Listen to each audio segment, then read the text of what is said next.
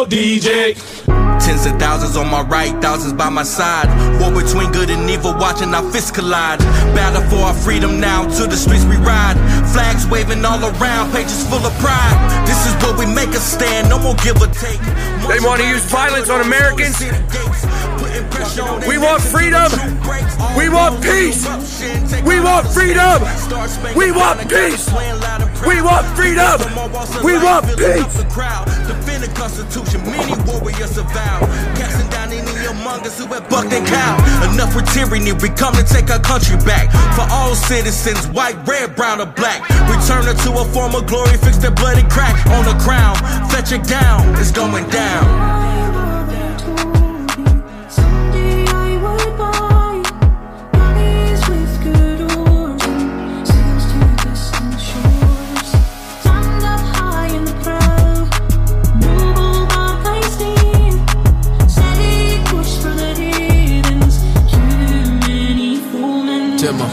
My mama told me, yeah, she warned me that this day would come. I'm like my father, go to combat with the blazing guns. I survived that, then I came back to the place I'm from, to face off all these haters and the battle in the place I love. You can't break me down, I'm indivisible. You still see my raps if I was invisible. That pepper spray tastes like chicken. Welcome back to Freedom Unchained. This is episode 28, and I am your infamous host, Joseph Thomas. What we do here is bring out the voice of the voiceless, and to be the voice for J6. Break the chains off of freedom, speak truth to power, and let those that are being politically persecuted share their stories directly from them. Honest and unfiltered.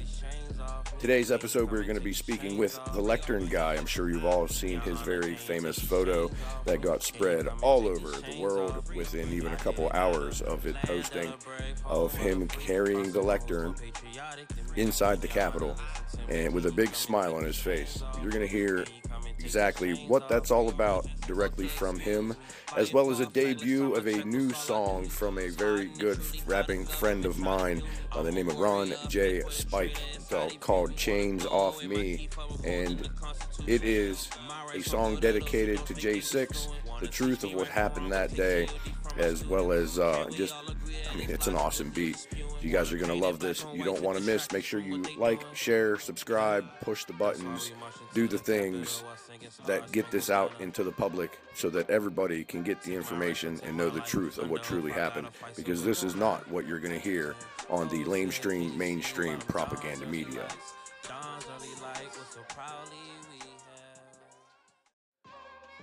You're about to hear a story of a man that was peaceful, nonviolent. He did go into the building, and he is well known for picking up the lectern and moving it into the middle of the room, and his picture was blasted all over the place. And yay, nay, think what you want about that.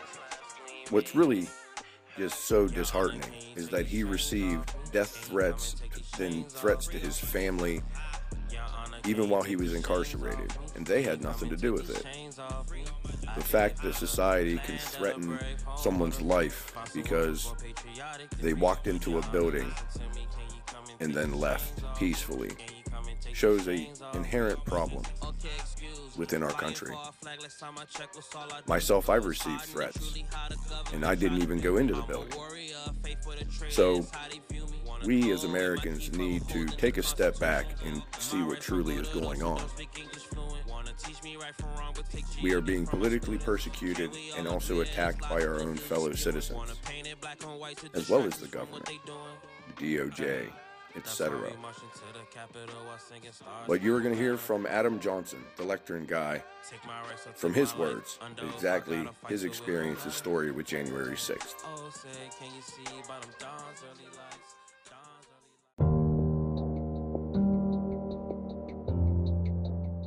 All right, folks, we're back at it again. Love being a thorn in the side of the establishment.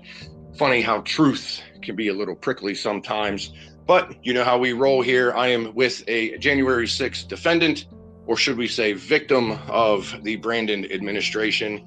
You guys might know him, very famous photos all across the interwebs. I am here with the Lectern Guy. Adam, thank you for coming on to the show. Hey, thanks for having me on, man. I really appreciate the opportunity to speak some truth and let people understand exactly what's been going on. Hey, that's what we're all about here, is speaking truth to power and putting it all out there. And, I've been following your case a little bit, and it is truly compelling. And I'm going to have some interesting questions that I'm sure will arise as you tell your story. And I'm looking forward to it. Definitely an honor to have you on, and we certainly appreciate it. Other than the guy holding the lectern in the Capitol, which priceless, by the way. Let us know a little bit about you. Give us some insight as to what makes Adam. Sure, absolutely. So, I mean, the photo is probably the most interesting thing about me now. It's kind of the thing that everyone knows me for. Other than that, I am a happily married man. We're going on 12 years this year with my wife, Susie. She is the light of my life. She is a gem. Stick by me through all of this, and she's just been great. We have 5 sons together, ranging from 7 years old all the way up till 16. Went to college for a couple of years. Turns out the kids needed more help than I could give them, so I put college on hold, turned into a stay-at-home dad, changing diapers and doing Common Core math. Outside of that, I smoke meats on the weekend, briskets, things like that, and I do jujitsu for fun. And I'm a carpenter. That's really all there is to me. Pretty normal, pretty average. If you saw me on the street, you probably wouldn't take a second look. Wow, 5 boys. So kind of summarize that is you're not allowed to have nice things. This is true. So they're getting older. It's really difficult when boys are young. I mean, you've got a bunch of kids, and boys when they're young, I've never had to clean the amount of piss I ever thought I would have to clean off of floors. It's been awful, but they're getting better. They're getting better at it. Now they clean their own bathrooms. So it's been on the up and up. There you go. Some real hard truth about the family life when it comes to having kids. I thought once I was done with diapers, that was going to be it, but no, they just transferred it to the floor instead. The Pampers needed to come up with a solution. You hear that? Put that in the suggestion box, folks. So let's kind of dive into it. What got you to go to Washington for the rally in January 6th? Were you a political type of minded person, or? So I grew up in the arts. Both of my parents are musicians. I did theater when I was a kid, so I was exposed to a lot of, leftist ideas, but I also grew up in church, so I also got a bunch of, right-leaning ideas as well. So I've always been kind of in the middle on everything. I like to listen to people, find out where they're coming from, because maybe I don't know. Maybe I just not heard something that will change my mind or some, angle I haven't thought of. So growing up that way, I wasn't super political. I was more of let's just let people live they want to live, more libertarian if anything. And I started listening to politics probably just before Trump got elected. It was when he was running in 2016. And I think the reason I started listening is because politics had never been so encompassing and everywhere you looked. It's in sports now, it's in movies, it is literally everywhere. Or maybe it used to be a little under the surface, now it's just in your face, down your throat.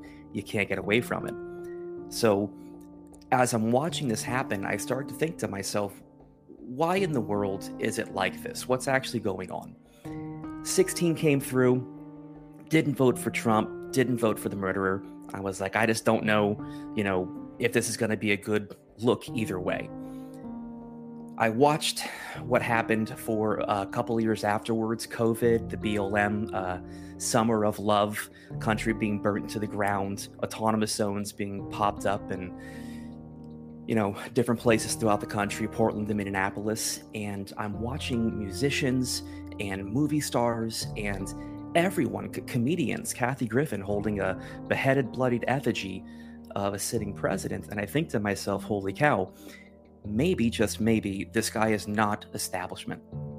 And maybe voting really does work. Maybe we do have some type of power to get America back to where it's a place where I want to raise kids. So as I was watching all of those things unfold for a few years, I'm listening to podcasts, I'm trying to just learn what my opinion is going to be. And then we watched the election happen in 2020, where they stopped counting votes, but they kept counting votes. there was something in me that said, I need to be there, in DC to go to this rally. I talked to my wife, I talked to, my family, and they said, it's probably not a good idea. And I said, well, I have a right to protest.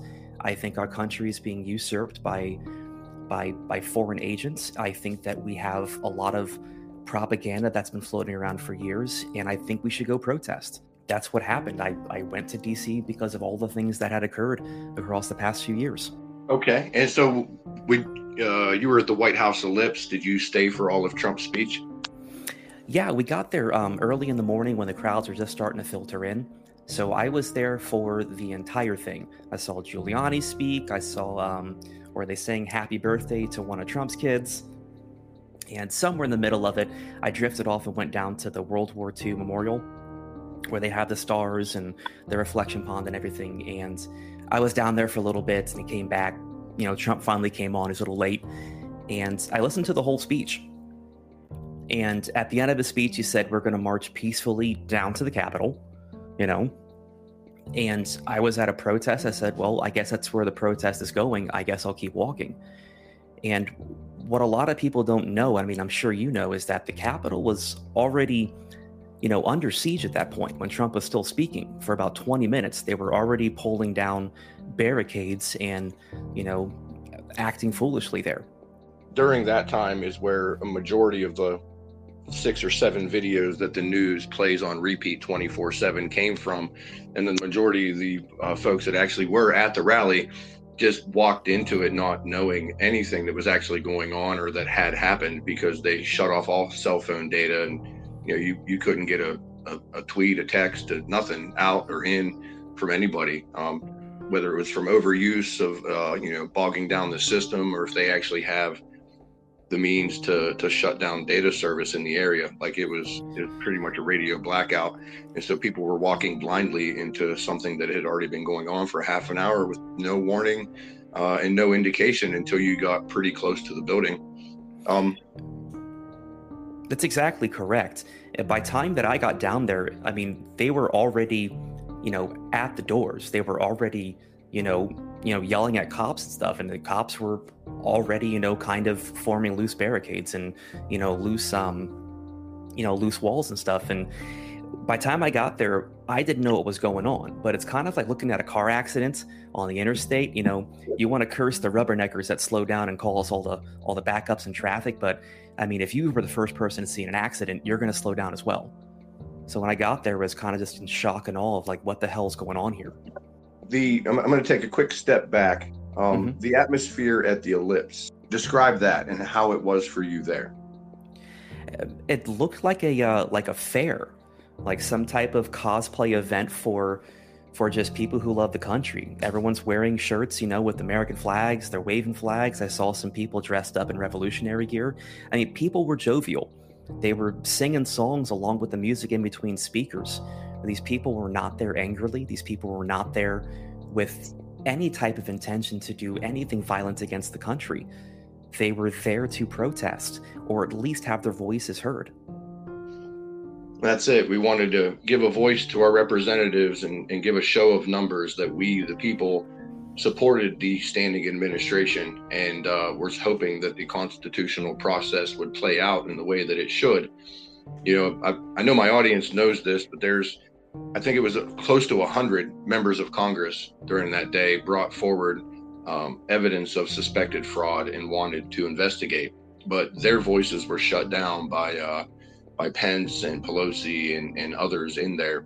It's very unfortunate because the Constitution allows a 10-day grace period to investigate any suspected fraud. They actually have a constitutional duty to investigate any sort of malfeasance when it comes to our elections before they gave it the rubber stamp. But as we all know, and history dictates, that's not what happened. Now, as you approached the Capitol, what was your first idea that something just wasn't right? Well, as I'm approaching the Capitol, I'm probably, maybe a 10th of a mile back. I'm over by some federal buildings. They're all federal buildings. And there is this line of police officers that are, stopping. I want to say it's the National Archives that I was at. And there's a line of police officers at the top of steps. I didn't see. I was walking backwards taking video. And as I'm walking backwards, I hear a cop tell me, "No further, sir." I'm like, "Oh, sorry, not a problem," right? Because most of us there are not there to, fight cops and stuff. And I turn back around, I'm taking video, a couple minutes pass, and then I see cops start bolting westward, right? And I'm thinking to myself, what's going on? A few minutes later, I hear from the crowd, "Pence didn't do it. Pence didn't do it," which I thought was interesting because how would they know? Like, what sources do these people have from the crowd to know that Pence didn't, reject votes or send them back? So when I heard that Pence didn't do it, the crowd just started moving a little more quickly towards the Capitol. And the reason I'm at the Capitol is, again, I grew up in a place where I try to listen to all sides. I don't know who's lying to me. I don't know how much the left is lying. I don't know how much the right is lying. I'm a person who wants to be there on the ground and see things unfold for myself. So as they say this and people start rushing forward, picking up their pace, I follow them to the Capitol. And it's not these people were aggressively pushing or shoving. They just started walking a little more quickly. Okay. And so obviously you ended up in the building because of the infamous photo where you're carrying the lectern.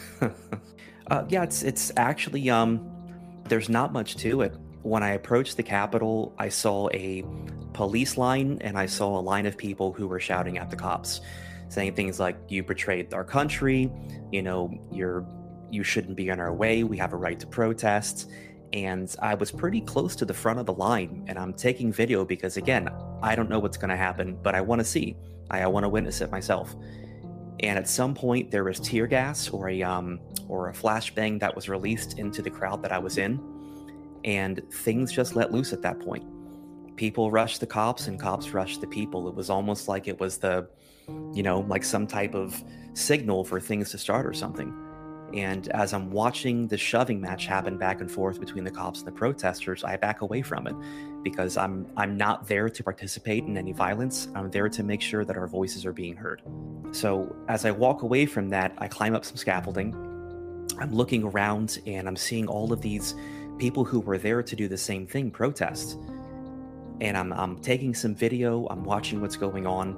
And as I look over or down towards the crowd, I see people starting to move towards the building and they're not coming back out. So I'm assuming, oh my God, they might be going inside or something. I come down some stairs and lo and behold, everyone's walking inside. The doors are wide open. Didn't see how they were open, just saw they were opened and hundreds of people were going inside. So I followed the crowd inside and we were kind of going through a narrow corridor that opens up into the rotunda.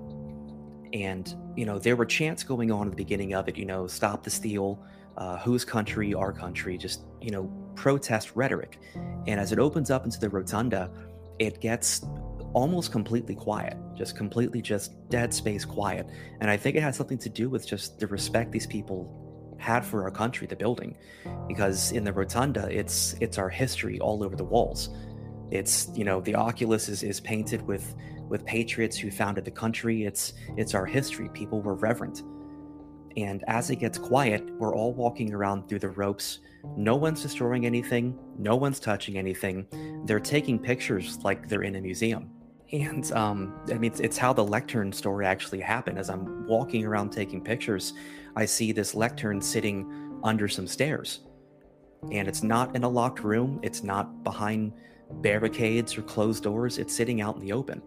And I think to myself, that's going to make a great picture. I'm going to, get a picture with the lectern because holy cow, look where we are. I pick up the lectern. I walk less than 20 yards with it to the center of the rotunda. I set it down. I give a short speech and I leave it there. So this was like the first 10, 15 minutes I was inside the Capitol. And what did your speech entail? My speech was, I think, very libertarian. I said, we need to call order to the House. We need to set some new rules, some new parameters. No more treasonists, no more traitors, and we're going to vote on one budget item at a time. Fair enough. I thought it covered everything. I thought it would fix everything. True American diplomacy at work. Obviously, you were arrested for all this afterwards, and we'll go into that. After you were in the rotunda, as you were leaving, whatever, did you notice anything kind of out of sorts, anything that sticks out to you now in hindsight, like that was kind of weird, or this shows something that was not status quo, I guess I could say? There were photographers everywhere. There was press everywhere in the building when I walked in. And I have to assume that we were the first group that did walk in from the West Face because at the end of it, I ended up with Ashley Babbitt's group. So I was in the same places that QAnon Shaman were. I mean, I must have been no more than 2 or 3 minutes behind the, I guess, the front lines, the people who were in first. So what I noticed is, why are they all here now? And they're all set up. They're all, taking pictures and filming things. And my initial thought was, this is just a protest. There's nothing really tragic going on right now. But the people that were there didn't really seem to have like a plan. It wasn't like they were, marching towards things and, breaking down doors to get to a specific place. They were just there protesting. Were you anywhere near where Ashley Babbitt was murdered? I made it down to the Senate doors with a group that came in probably a few minutes later. And while at the Senate doors, there was a guy with a megaphone towards the front shouting out. And he was saying, everyone be quiet, everyone calm down.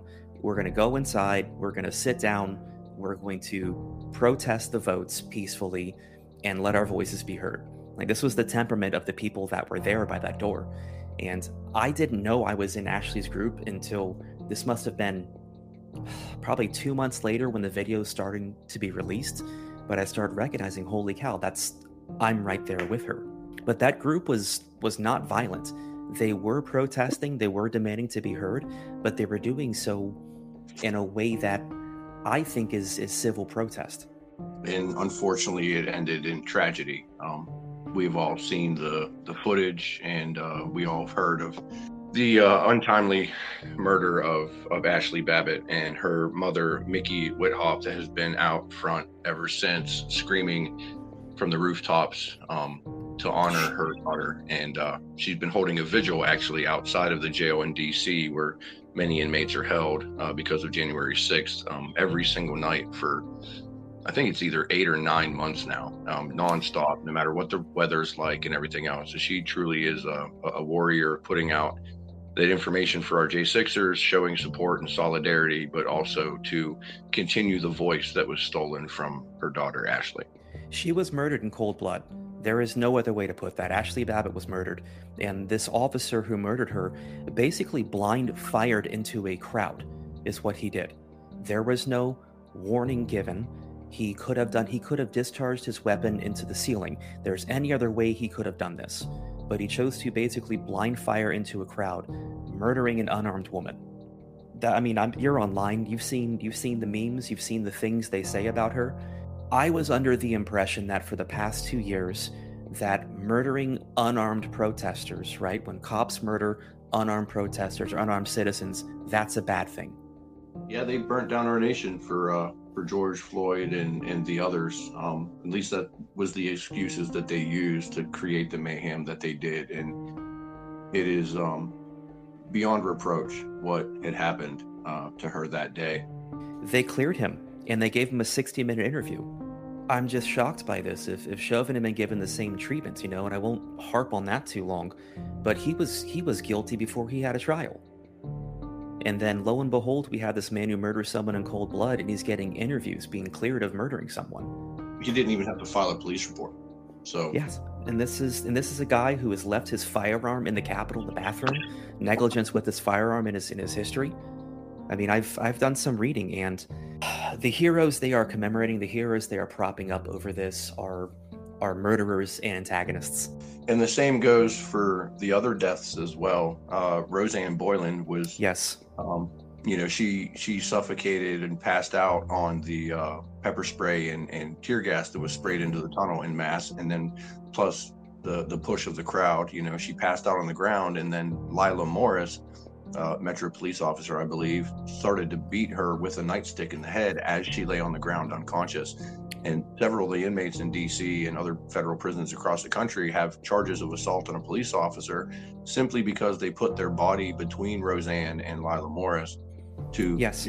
begging her, please stop, you're killing her, you're killing her. They didn't attack Lila Morris. They just put their own bodies at risk to try to protect Roseanne from being killed and beaten to death. But unfortunately, their efforts did not succeed in Roseanne Boylan. And then there was also Kevin Greason and Benjamin Phillips, who succumbed to the emotion of the crowd and or crowd suppression munitions like flashbangs and concussion grenades and hornets nests, etc.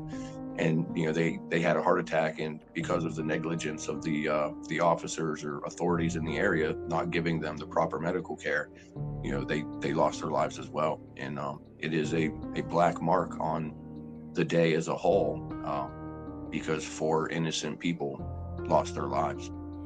And just to be clear, that is all who died that day were protesters. Protesters were the only people that died that day, and at least one of them was murdered without a doubt. And we have serious questions about Roseanne, and I don't understand why we don't talk about these things openly, because I don't think that murder is a good thing. And I think that most of us are on the same page with that. But it is the government we're talking about. It's rules for thee and not for me. They are happy to murder you, lock you in your home, force medical tyranny. And I think one of the biggest things that upset me is how reductive the narrative is about January 6th, that we are all just a bunch of election deniers. And it's not that I'm exclusively an election denier. I have seen our rights being stripped away for the past 5 or 6 years from a radical government. And we are more than just people who have questions. We are people who have seen what is going on. And I think discrediting us, breaking us, making us not feel like we can speak out anymore, that's the ultimate goal of what they're trying to do to J6ers. Oh, absolutely. They want to scare the rest of America into silence and put the military boot of the DOJ and the branded administration on the necks of the people, because it's all about control, and they want to seize our rights from us because we, the people, are actually the ones in charge, and they know it. Our voice has power. That's why they constantly try to silence us. Is definitely out there in the open. They're not trying to be subtle or trying to hide it anymore. And so that's why one big thing that we promote here is my audience is to use their voice peacefully and to follow the constitutional process to help restore our nation, to bring that awareness, to talk to our neighbors and be like, hey, Jim, there's kind of something not right here, to help open the eyes of the rest of the public. Exactly. I've been very vocal about that there's a whole populace that is either willingly remaining ignorant or just blindly believes it. But you have to remember, these people are still Americans. I'm not at war with my neighbor. I'm not at war with my country. That is not what's going on. And at some point, if we can help wake up our neighbors, because again, they're Americans first, we bring them back into the fold. We don't sit here and have to wait on apologies. We don't need that. We need to be better than that, because these people, whether they're, again, just willingly ignorant or just blindly following, they need help. They need to see the light. They need to be shown the truth, that any freedoms, anything that's happening to people on our side right now, that they're cheering along, arrest your political opposition, any protester should be in prison for 20 years for insurrection. Any power you're giving to your government will be used against you on a long enough timeline. And I think these people are very short-sighted because they feel like they're winning, their side is winning, but their side is not America. Their side is their political party.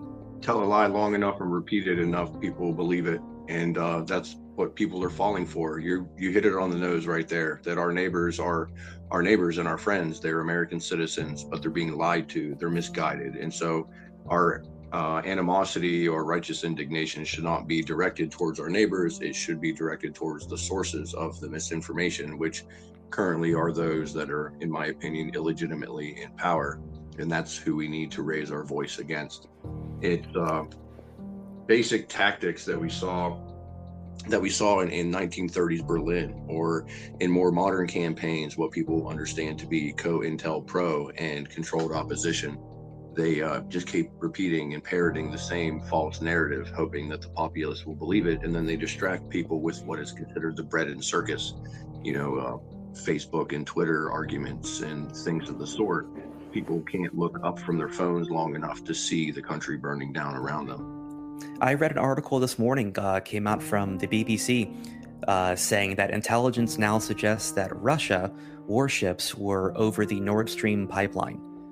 And people will read that at face value and say, oh, well, the Russians did it, even though we have recordings of, the president saying, well, things had to be done. So we get this propaganda and people just read the headline, oh, well, Russia blew it up.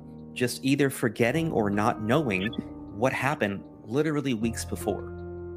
There's that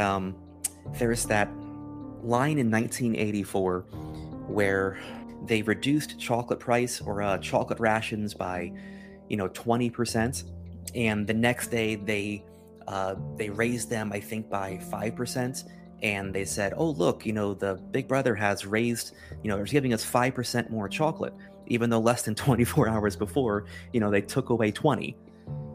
And they believe it to be a good thing that they've lost 15% overall. And in less than 24 hours, these stories happen, and people just, they sop it up and say, well, this is the truth because I trust these sources. That's it. And one of my favorite January 6th memes, it says, remember January 6th, and then it has a picture of a gas pump where it was $1.86. And, that hits it on the nose, because now when we're at, $3.99 or $3.50 a gallon, people are like, oh, hey, at least it isn't $5, but less than a couple years ago, and we were energy independent and we had, gas less than $2 nationwide. It's Stockholm syndrome. It's Stockholm syndrome. I mean, these people still grocery shop, right? And they've been grocery shopping a long time. Everyone's been buying groceries their entire adult life. And if these people are saying the economy is in such a great place, and did they stop eating? Did they stop going to the grocery store? Did they stop filling up their cars? Are they looking at real estate? I can't reconcile the belief that these people have with what is happening in front of their eyes. Oh, absolutely. I mean, I got 4 kids myself, and I had to take a second mortgage on my home just to get a gallon of milk and a loaf of bread, pretty much. And my oldest boys eat me out of house and home, and it's very unfortunate. But the prices of everything, and this has all been contrived and by design since this administration has come in, and they do their best in mental gymnastics to try to pin it all on the Trump administration. But I mean, I hope that America is smarter than that to realize that this has been a very fast downward spiral based on the buffoonery of Mr. No Malarkey Joe. Absolutely. I know our grocery bill, I budget things pretty well. We have 5 kids, 3 of which are teenagers, and 1 eats like one. And our grocery bill went from about $1,200 a month to about $2,300 a month. We spend over $2,000 in food every month. We don't eat out anymore, and most of our meals are one pot meals that can go 1 or 2 days, but we're still spending over $2,000 a month in a grocery bill. It's more than our mortgage. And that that is an actual fact of a majority of Americans can very likely relate to. Our grocery bill is definitely much more than our mortgage as well. And I'm looking forward to the day where I don't have to sell a kidney just to be able to feed my kids, and I hopefully see that on the horizon. But unfortunately, the state of our nation is the complacency is going to kill us. I believe so. I think a lot of people are sitting back, and this is kind of what I tell a lot of people. If all you're doing is spending your energy writing things online, being outraged in group chats, and you're not actually spending time with your neighbors, you're not spending time raising your kids at the dinner table, you're not sending your kids into the public schools to re-educate their friends as well, you're not doing anything then. You are actually doing less than nothing. I think you're wasting time, which is worse than sitting around doing nothing. That doesn't go for my audience. You need this information. to educate those around the dinner table to spread it to the masses. But no, absolutely, I agree. People who are keyboard warriors, but then they step outside and they put their mask on and agree with everything that whoever they're talking to says, even if it is just complete buffoonery. But unfortunately, that is how society tends to go because of the bread and circus distractions. I always bring up the analogy that during the 2008 housing crisis is when Facebook put out Farmville, and people were literally letting their children starve to death because they were too busy harvesting corn or whatever that game was even about. I don't know, but it's all just a distraction. How do you keep a baby from crying? You give it a pacifier, and the cell phones that people carry in their hands are pacified. It is, but it's also I mean, everything. I think everything can be useful, right? As far as technology goes, we do with our cell phones, with the internet age, we're able to communicate more. We're able to get more information and resource ideas that we didn't have access to before. We see the mainstream media crippling and crumbling all around us. We see, Vox going out of business. We see record low viewership on almost every mainstream media network. People aren't going there anymore for information. That's it, because they're coming here, because this is where all the info's at. But no, for real, the alternative media has taken over the bastion of truth, because we put everything out with sources and information verifiable. We are the news. The mainstream propaganda talking heads on TV are just repeating the same 4 a.m. talking points given to them by their communist overlords. And, they don't put out anything that is true. And whenever somebody on mainstream media, such as Tucker Carlson recently, puts out some hard truths that they don't want to highlight, then they get shit canned. And that's an unfortunate indicator of where our nation is. But it should be a huge red flag to Mary Margaret down the street that something isn't quite right. And so that'd be something maybe that we need to highlight to others about the mainstream lying directly to their faces for years on end, but yet they still follow like lemmings. Yes, and so when Tucker got fired, I said the same thing. I said, look, I know a lot of you are lamenting what happened to Tucker. Look at this from a different angle. If anything, maybe people will see that Fox News has been controlled opposition for a while. It's filled with warmongers. It's filled with people who are parenting, just a different version of mainstream media information. And maybe people will look at Fox differently, like, holy cow, I can't believe they did this. It's like, yes, this is who they are. And it's all mainstream media. And it's you feel like you're part of the resistance by sitting down watching something that's, it's Fox. Fox tells the truth. And it's like, well, they tell some truth. And same thing with CNN, or it's more truth than CNN, obviously, but let it all go away. Let all mainstream media go away. They've all been propped up by Operation Mockingbird, intelligence agencies. Let them go away. Find real sources that don't have all these sponsorships that have to plug things and make sure they don't step on toes. There's real information out there, and I think that Tucker being fired from Fox might push people to go source better information. This would be a great place to include a clip from our sponsors. But one thing I do have sponsors with Spotify, Mammoth Nation, Make Honey Great Again, and P2P Printing. But the biggest thing that I love about all of them is that I have a free speech platform. Nobody's going to tell me what to say. Nobody's going to say, well, your guest can talk about this, but not that, because then I would just kick them to the curb and go to the next platform. Exactly. Because I've been shunned from a majority of social media anyway: Facebook, Instagram, Twitter, Snapchat, WeChat, WhatsApp. Like, I've been banned from them all. If you know about a Mary Margaret, I'm probably banned from it. That's why I'm in weird little secluded corners of the internet, like Telegram and Gilded and Getter and Truth Social now. And I am back on Twitter, but it's not my personal profile. That's been banned and confiscated by the feds. But I have a Sing for Freedom page because of the campaign that I started back in the summer of 2021 to stand in solidarity with our J6ers.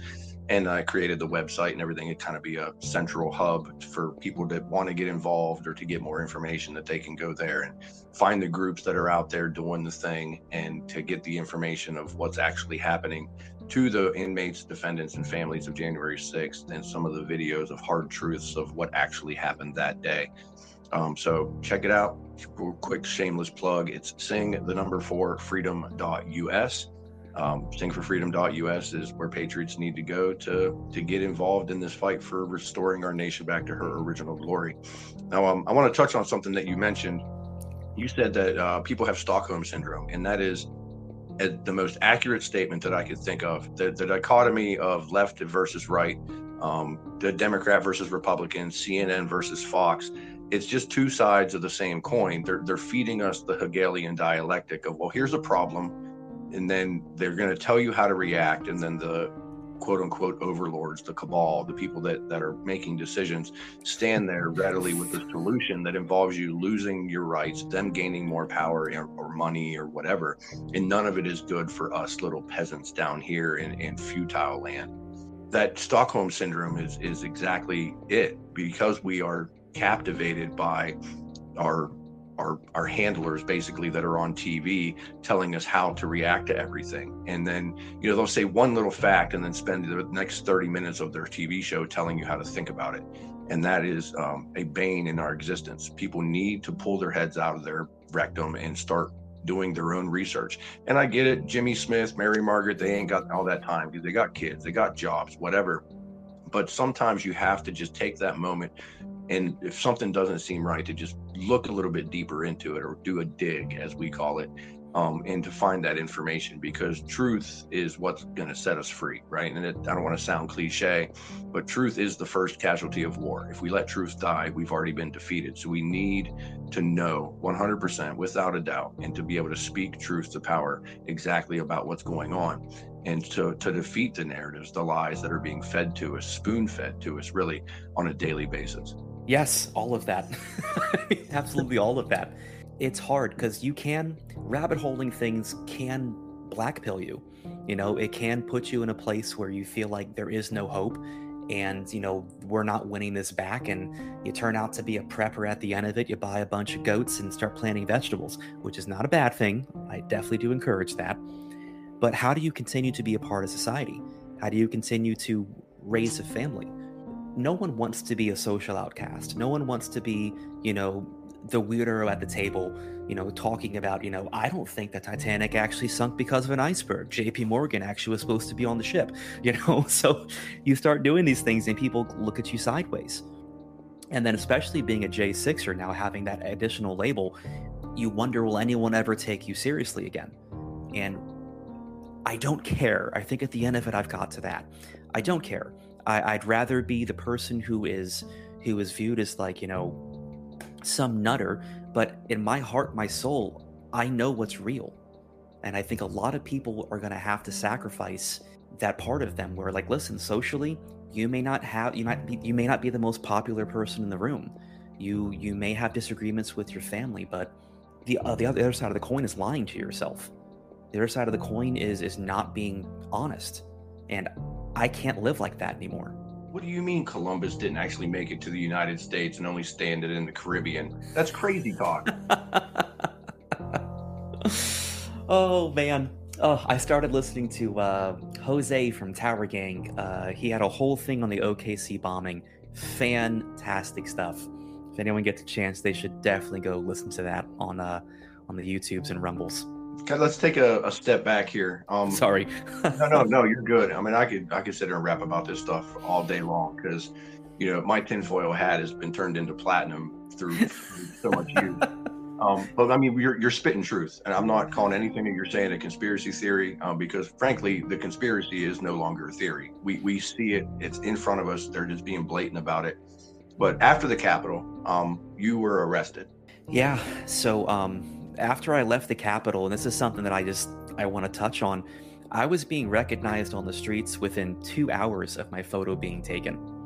So the fact that my photo has been taken live inside the building by Getty Images, and it's already circulating, the entire globe enough to where I'm being recognized within 2 hours on the streets, it was shocking to me. It was jarring to me, because they're like, oh my gosh, isn't that the guy from the Capitol?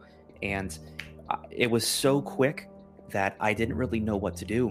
I called a couple of Leo friends of mine who said, look, man, they're going to come ask you questions, so just be prepared for that.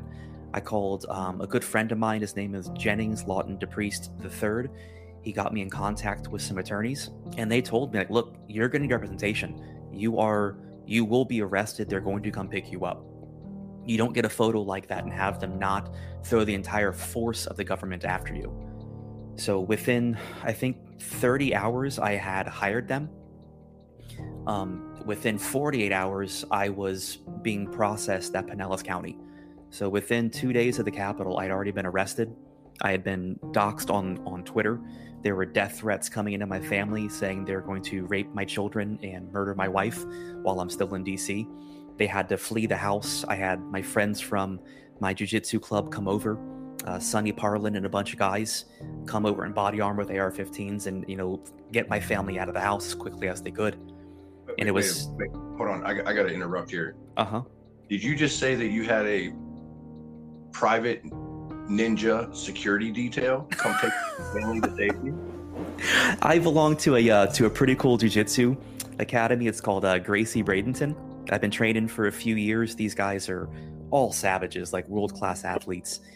And, it's such a tight-knit community. When everything fell out, these were the people that were there for me. A lot of my, church friends, I had been a worship pastor for a couple of years. I didn't hear anything from my church. I didn't hear anything from the people that I thought, would be there for me. Who I heard from were these people who are rough around the edges, who, smoke pot and probably drink too much, and their hobby is choking people to sleep. Those were the people that were there. Wow. I want some ninjas as friends. That's awesome. You got to start jiu-jitsu, man. Some of the best people ever meet. Do they have like an old and fat starter class? We actually have we have guys that are in their 60s that still train. I mean, it's every walk of life. We have attorneys, police officers, plumbers, electricians. Like, we have every walk of life there. No, that sounds amazing. And I'm sure there was a bunch of just top-notch guys that, can live life and then also take it all in the same breath while kicking back a non-transgendered beer.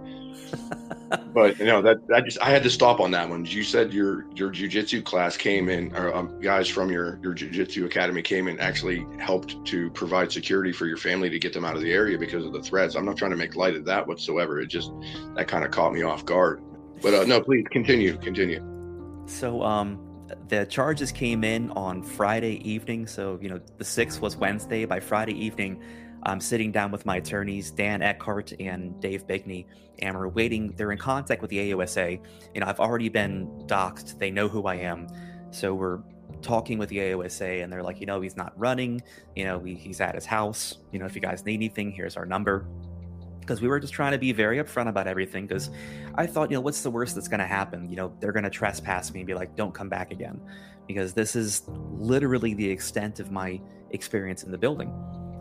So the charges come down, and the charges are theft of government property for moving the lectern. I didn't actually take it out of the building. I moved it 20 yards, and then I left it in the middle of the rotunda. And the theft charge was a felony because they said the lectern was worth more than $1,000. There was also violent entry, which is a misdemeanor charge, but there is a video of me walking through open doors non-violently. And the last charge was entering and remaining in a restricted building, which is, just glorified trespassing. So the initial charges were 3. They asked me to self-surrender to Pinellas County Jail for the weekend. They didn't want to wait till Monday. They wanted me to spend the whole weekend in solitary. So I got processed, thrown into solitary, and Monday morning they took me into court. They read the statement. This is the United States of America versus Adam Johnson, which is such a daunting statement to hear. They gave me an ankle monitor. There was a $25,000 bond. They gave me a curfew. I couldn't leave my house, and told me to remain in the Middle District of Florida.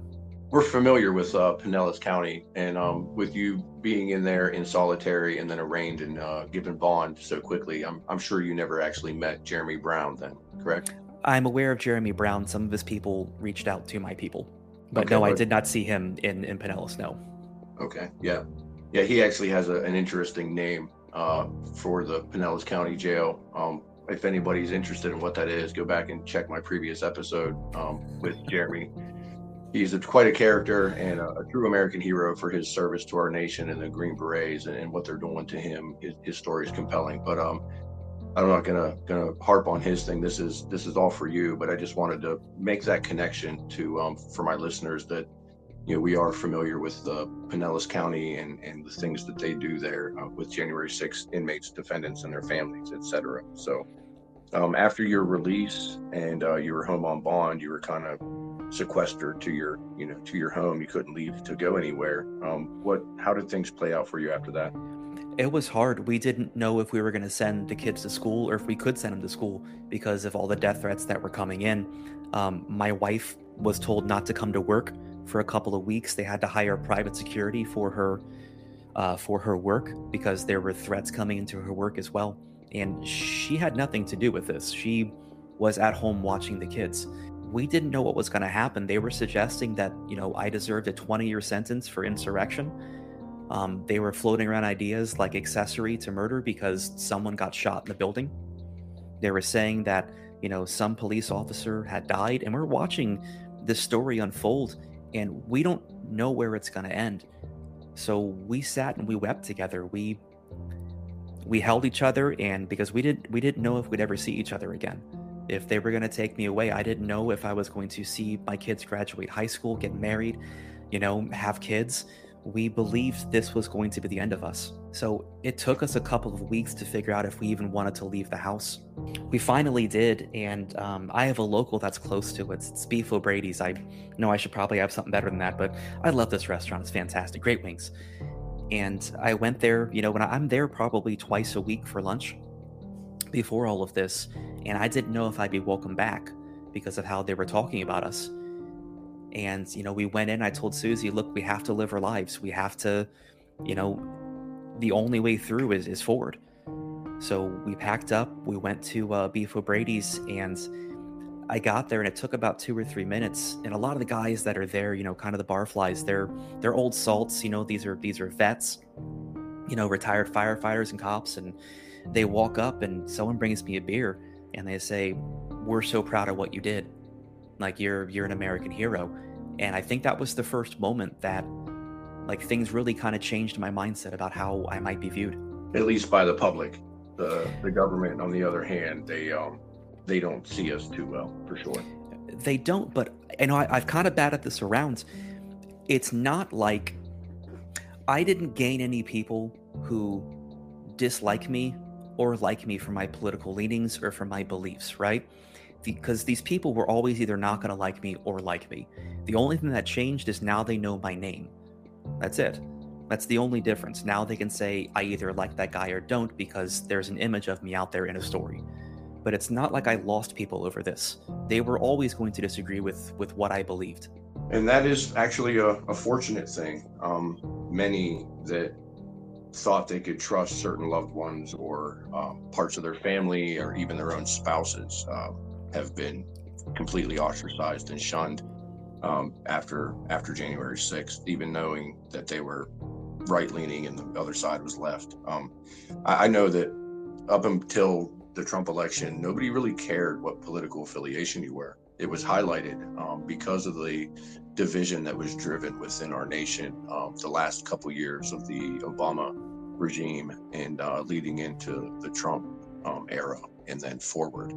So this is something that generations now are going to experience nothing but the division until we can change that. And one thing that I promote here quite a bit is that we, the people, need unity. It doesn't matter if you're left or right. We all deserve freedom. We all deserve due process. We all deserve true, blind, and fair justice. And we all deserve the basic human rights that are awarded to us by our Creator and codified within the Constitution, Declaration of Independence, Bill of Rights, the Federalist Papers, etc.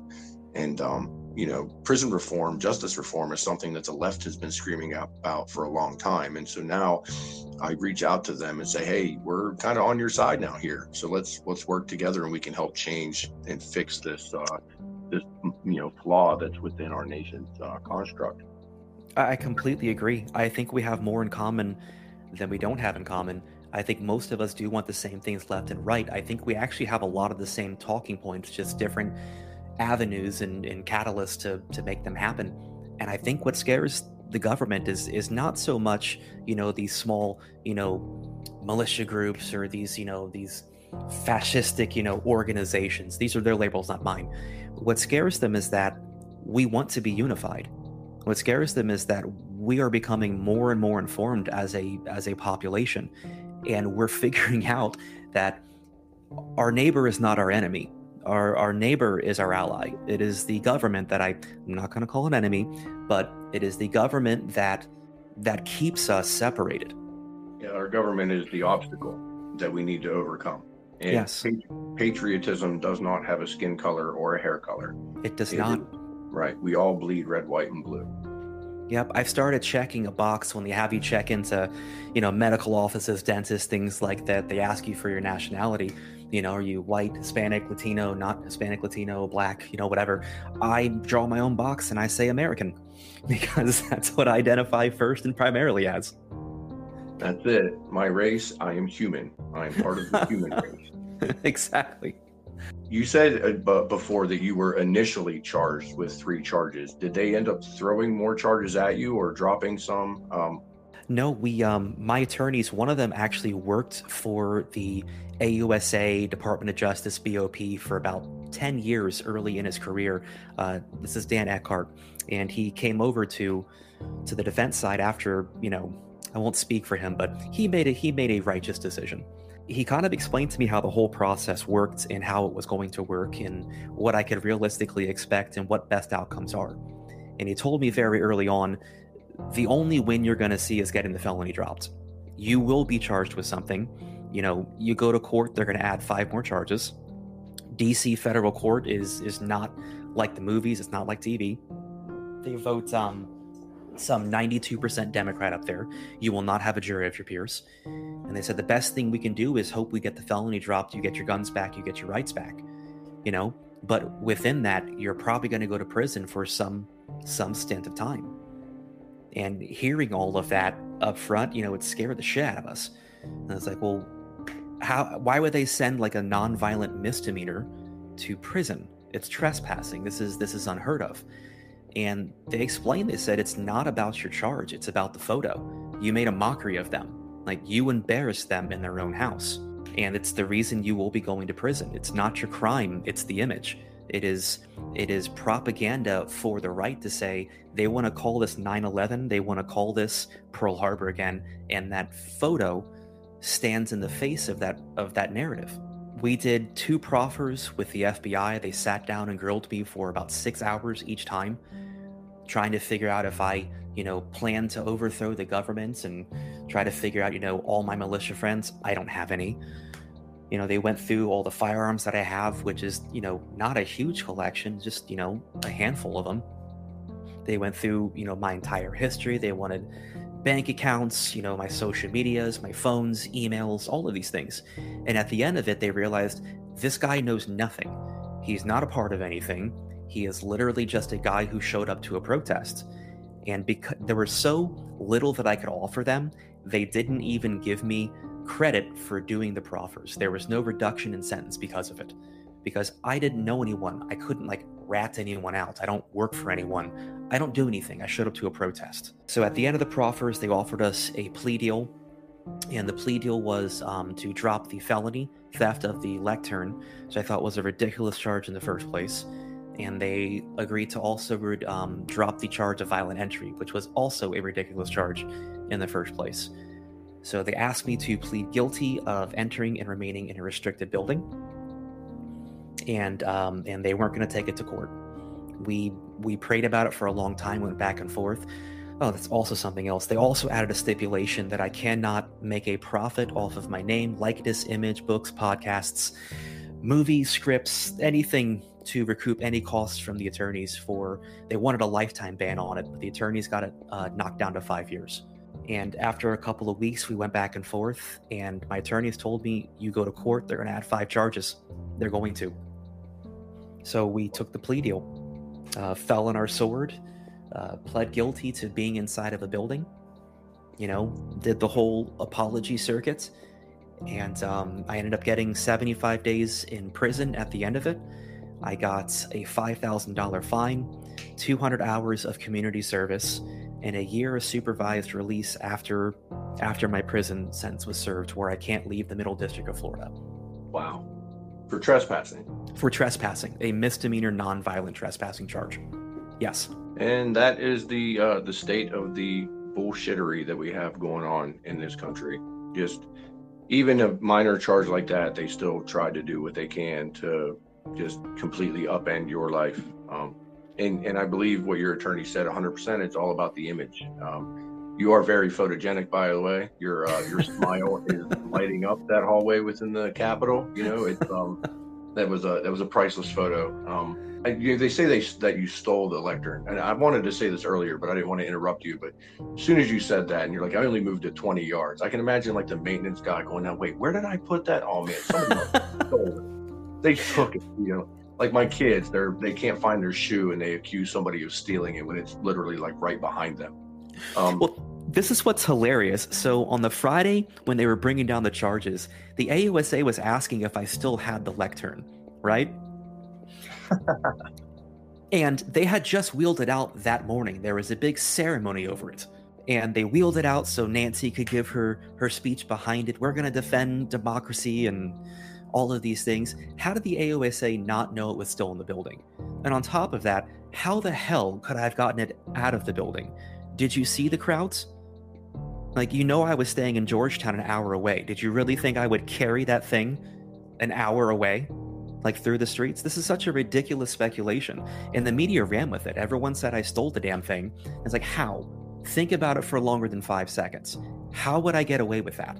In DC, like the most heavily video surveillanced place in the country. How would I leave the building with it? Right, yeah. And you said Nancy used it, so I'm curious. Did the lectern have a cup holder? It did not. Oh man. She probably has one of her staffers just holding her vodka for her then. Yep. And look, I'm not someone to throw other J6 under the bus. This is not what I'm doing here, but someone actually stole the microphones off the lectern. Stole the microphones off. I just found out about this. I'm writing a book, so I'm doing a lot of research. Someone actually took the microphones off and left the building with them. Do you know what he got? A fine. He was asked to return the microphones and a fine. I went to prison for moving it. That dude actually stole something. So, you know, just one of those things. It's about the photo, not the action. Yeah, that's what we call fair justice nowadays. Mm-hmm. You know, you can firebomb a police station and shoot people in the streets, and you get off with a $50 fine. Your federal judge says, "Oh, they were just letting off steam." But grandma went to the Capitol, took a selfie. She's a domestic terrorist facing years. Oh yeah, So- and we're all flagged by TSA now. I get patted down every single time. There's always like a double look when they scan my ID. And this I think actually broke a few weeks ago that anyone who flew into that is now flagged by TSA. That's it. The infamous 4 S's on your boarding pass. Well, you have a great spirit about you, and I'm glad to hear that you're handling this so positively. I think I remember at the beginning of the interview, you said you only had 46 days left of your supervision. So your prison time has been completed, and you're almost free and clear of this debauchery that they call January 6th. Is that correct? That is correct, yes. Well, congratulations, sir. Many people's journeys are just starting because, as you know, they've arrested over 1,000 and they keep coming after more and more. Myself, I actually go to trial May 15th, so it should get kind of spicy in there. I'm pretty much a life sentence, and I never even went into the building, so we'll see how that plays out. But yeah, we are praying for you. My family, Mel actually told me about you, and my family's been praying for you on a nightly basis. We got you in some prayer circles in some local churches as well. That's extremely generous and kind, and I welcome any prayers because it's only going to be God that can help fix this. I don't put my faith in any man. When I walk into that courtroom, I realize that I'm gonna be like Daniel walking into the lion's den, and I don't want to focus on the lions. I just want to focus on who is walking in there before me, and that's God. So that's deeply appreciated, sir. If you could give a message to other fellow J6ers, what would it be? Don't lose hope. Don't lose hope. The spirit that brought you there that day is the same spirit that's guiding you now. So don't reject it. You need to be in a place of solidarity with each other. You need to be in a place where if you believed your actions were justified that day, they're still justified now. So don't lose hope. Don't quit speaking. There are people out here that you will never meet that support you, that have faith in you, and you give them courage. You give them hope. So don't stop speaking. It will be over one day. You will get through this, and you will be able to smile again. You will be reunited with your families. Pray, stay hopeful. All right, and if you could give a message to the rest of America on how they can help to restore our country, what would that be? Don't quit speaking. You need to be out in the public. You need to be in your workplaces. You need to be with your families. You need to remember that we don't win by retreat. The institutions need to be taken back over. This is not a 1-year fight. This is not a 4-year fight. This is a 30-year fight to regain our country. And this is not going to happen overnight. So keep speaking. Raise the next generation to be a generation that loves our country, that doesn't hate it, that wants to restore it to its greatness. You are completely responsible for what your grandchildren will live through. And you know, that rings true on many levels.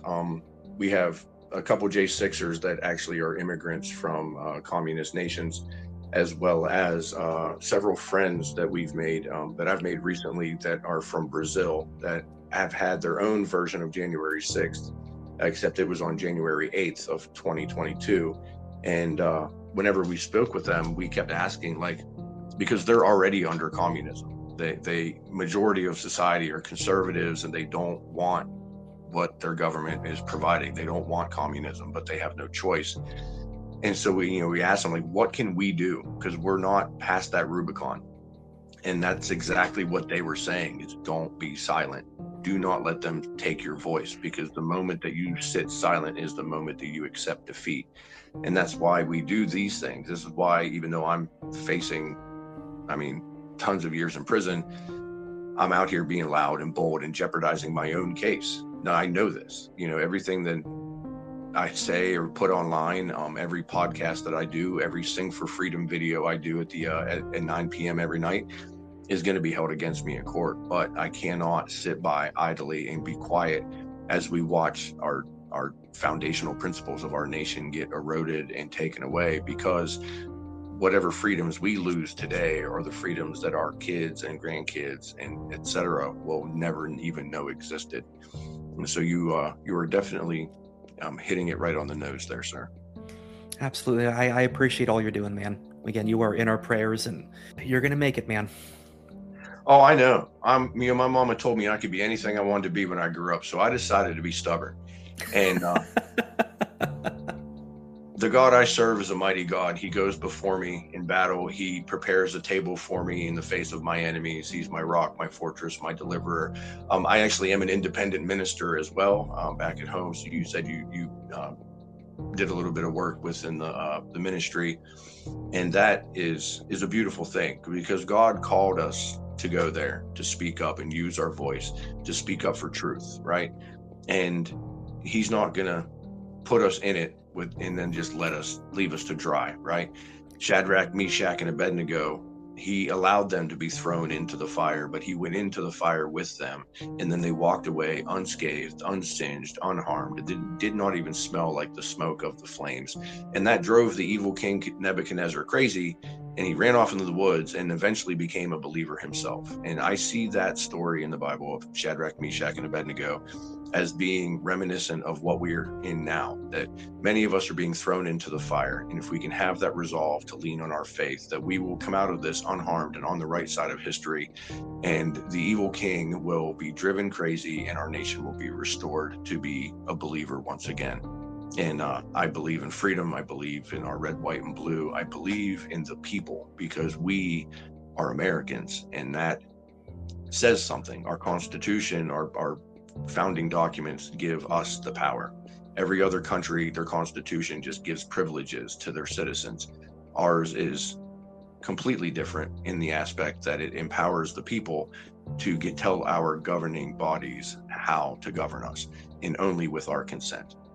And patriots like yourself that are grounded in faith and grounded in truth, and that have been tested by fire, you are more precious than gold, sir. We need more Americans like you. I'm raising 5 right now.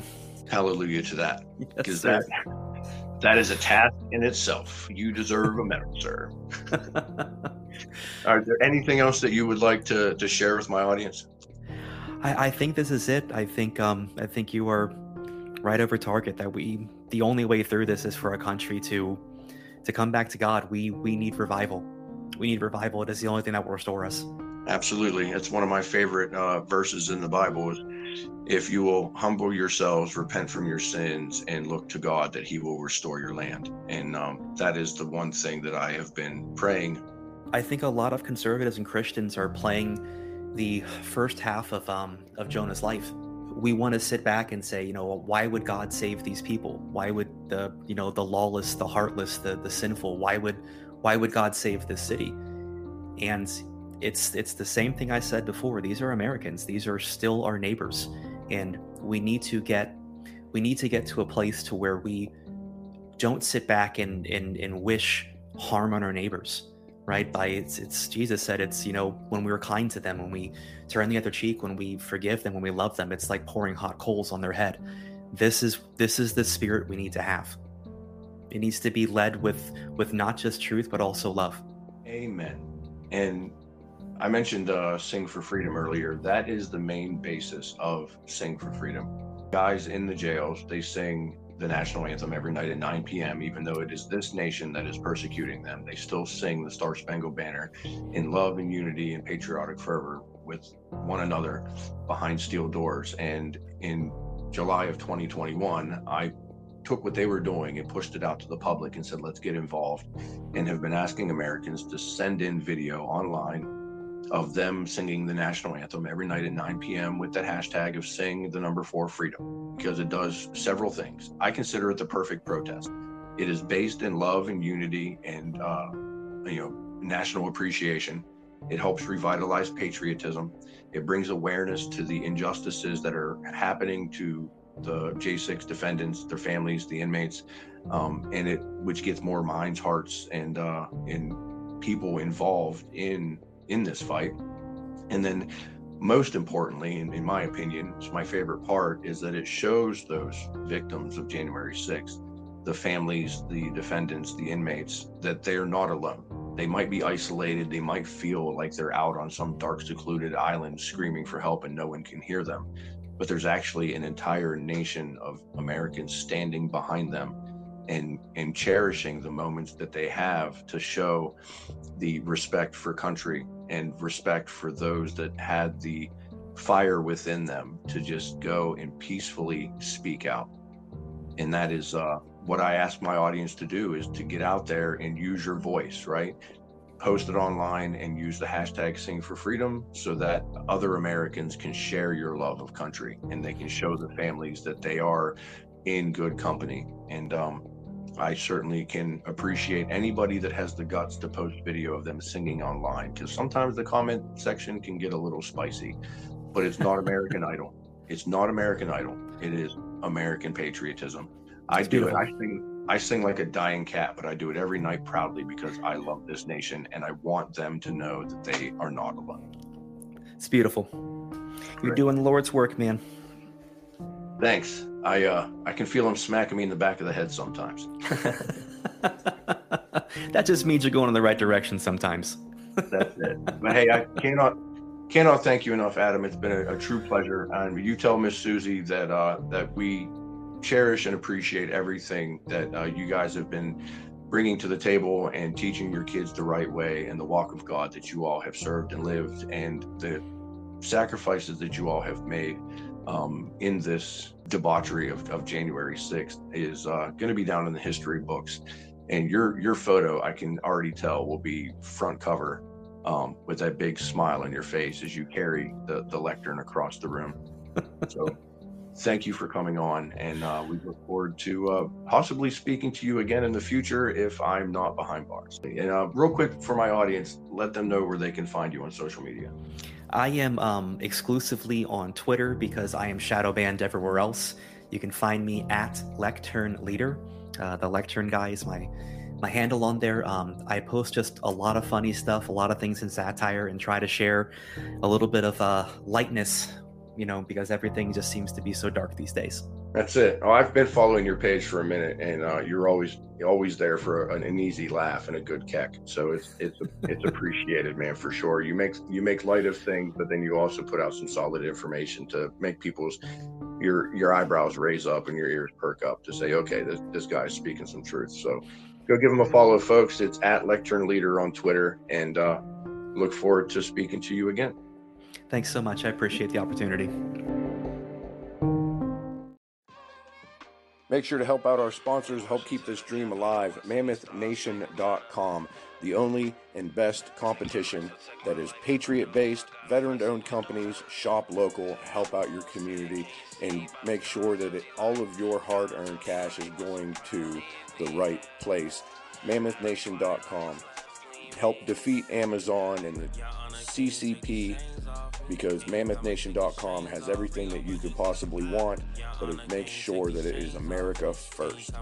Check out the description box for the link. You're going to use the promo code of FreedomJ6 for a 30% discount. That way, tell them I sent you, and they'll hook you up with a nice little deal. Our next sponsor is MakeHoneyGreatAgain.com. You're going to use promo code FREEDOM. Promo code FREEDOM at MakeHoneyGreatAgain.com. Get a 1 pound raw bottle of honey that looks like Donald Trump, but it tastes like America. No communist bees, guaranteed. It is the best America First honey around, and it is to help the causes that are out here helping America become great again.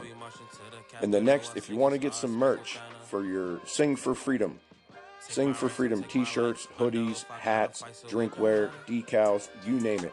Make patriotism sexy again and go to p2pprinting.com. That's p2pprinting.com, and you're going to see my tab on there is Pianon, Pianon. Pi like the number, Anon like anonymous. Just as nerdy, but the merch is sexy. And that is what this is all about, is to help keep Sing for Freedom dream alive and be stylish while doing it. p2pprinting.com/Pianon. Show America that you stand up for freedom.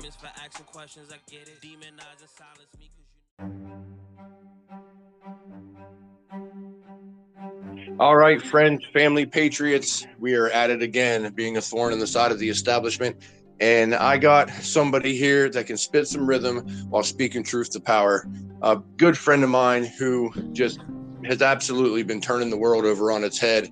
Ron J. Spike, you guys recognize him from his music. And if not, you better learn, because he's the hottest thing on the block. My man, Ron, thank you for coming on to the show. Man, thank you for having me, man. I really, really appreciate it. For real. The honor's all ours, man. You've been out here screaming from the rooftops and using your musical talents to help bring attention to January 6th. But before we get into all the nitty-gritty and the details of everything that's going on currently, kind of let my audience know, the ones that aren't, part of the Cool Kids Club, let them know who is Ron J. Spike? Like, what makes you you, and how did you get involved in the music business? So I guess I could start off by saying that I'm from the DMV area. For those who don't know, that's DC, Maryland, Virginia.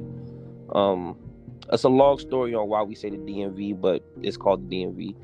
But so from the DC area, basically.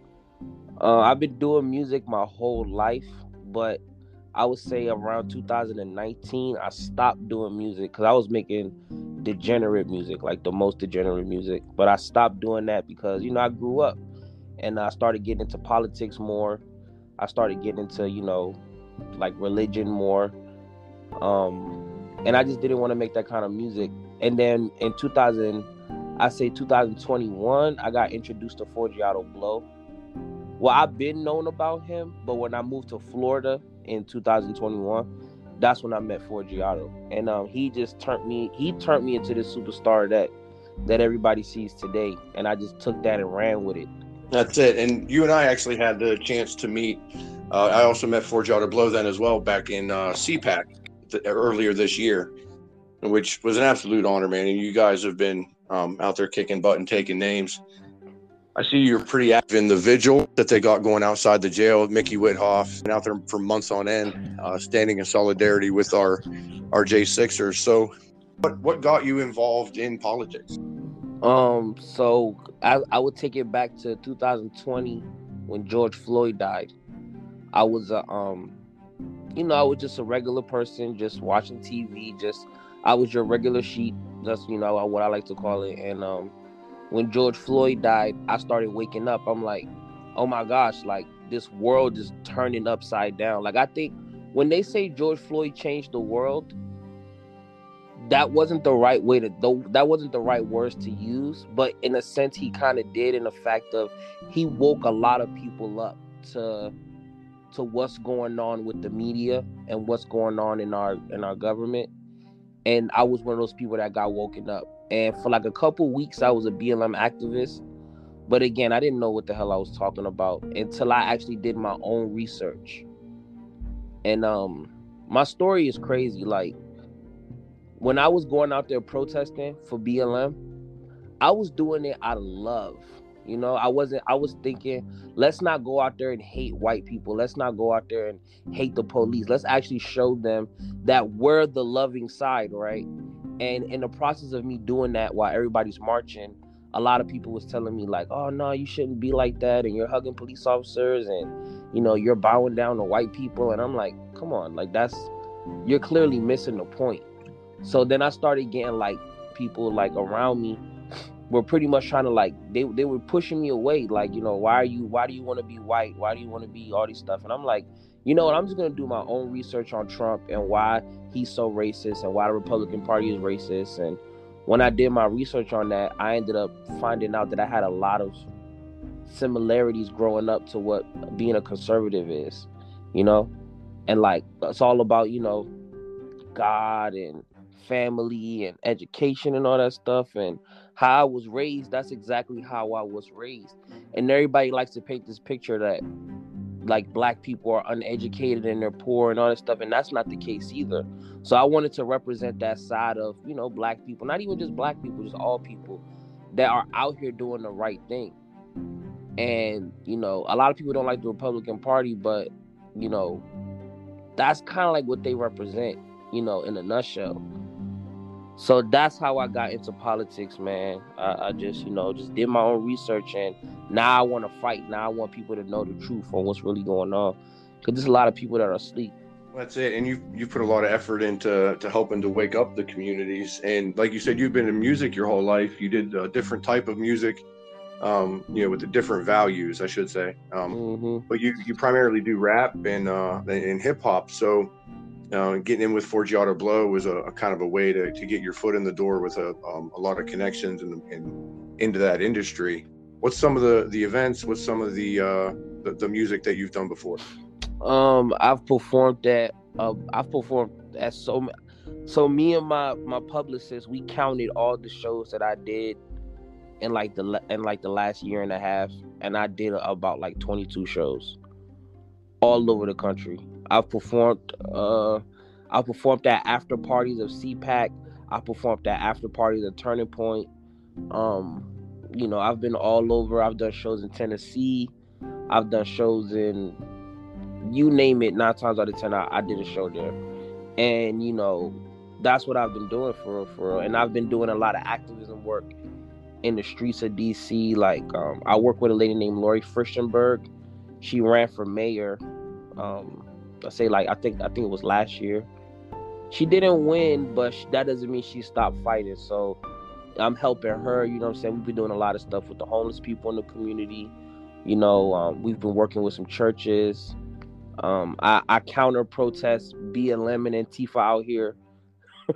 Those are fun sometimes when they're having their little women marches or their police marches. Sometimes I go out there and just let them know that, there's another side to this. They don't like it, but they'll get over it. And like you mentioned earlier, I've been working with Freedom Corner. That's like my family for Mickey and all of them. They're great people, and they get harassed every night by the opposing side. So I like to go out there and kind of like give them that light that they're looking for, because it's hard when you got people calling you all types of names for no reason. So I go out there and make sure I keep a smile on their face as much as I can. So, and working with you, hanging out with you, you my dog.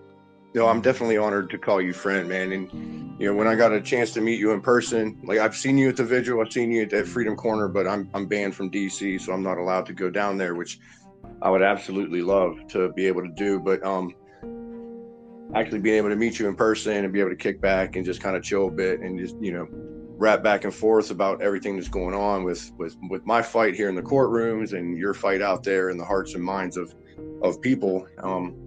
Music has a way to invoke the emotions of others, which really can resonate with one another. People aren't going to walk down the street reciting their favorite speech from a politician. They'll be bebopping down the street singing the words to their favorite song. What you do sticks with them. What I do might make people think, might make people have something to talk about around the dinner table, but what you do will stick, and they'll be walking down the street by themselves, be listening to it with their friends. In the last few weeks, I've been actually playing a lot of your music for my friends and family to kind of let them know, like, look, man, this guy's out here really spitting some serious bars. And the message that you put across in your music is very different than the typical rapper, or the stereotypical rapper that you would hear. So kind of give us an idea of, like, what is the message of your songs? What is it that you try to convey? So that, first of all, I want to say thank you for, letting people know about my music, because I do be feeling like I don't be getting heard, but I also need to learn to trust the process. But what I do want to say, so on my message, all right, so hip hop saved my life. Growing up, if I didn't have rap in my life, I don't know who I'd be today. And I know a lot of people, they like rap, but they don't like the cursing and the talking about drugs and women and stuff. So that turns them away from rap. Now, growing up where I grew up, that's our culture. Like, it may not be something to be proud of, but that's our culture. So I see both sides of the argument. So I want to be that middleman. I want to give you the same sound, the same sonic sound that you're hearing in like trap music and hardcore hip hop music. But I want to do it with a positive message and without the cursing. And my life is politics, so I'm going to talk about politics. Because there's a lot of people who listen to hip hop and they don't care about Trump or Biden. They don't care about Nancy Pelosi or Martin. They don't care about none of that. So if I can still let them know, but in a way that they'll want to, listen to it, that's my way. So if you like to dance, if you like to turn up, if you like to have fun, then that's my music. And there's a bunch of other artists in MAGA that do the same thing, but I feel like my style is, I don't want to say the most unique because that takes away from them. I feel like my style it's just different. They're more like classical hip hop or like radio ready hip hop. Mine's is like, you can only find this in the streets. And I'm blessing y'all with it, so it's like, that's my way, and a lot of people get turned off sometimes when they hear my music because they're not really listening. They're more just, they're like, oh, this sound, I heard somebody say that my music sounds like lean music. I don't know. That was funny, but it's because they weren't listening to what I was actually saying. They were only hearing the sound of it, if that makes sense. So, but that's my goal, is to bridge that gap, Well, your music is definitely set apart from the rest.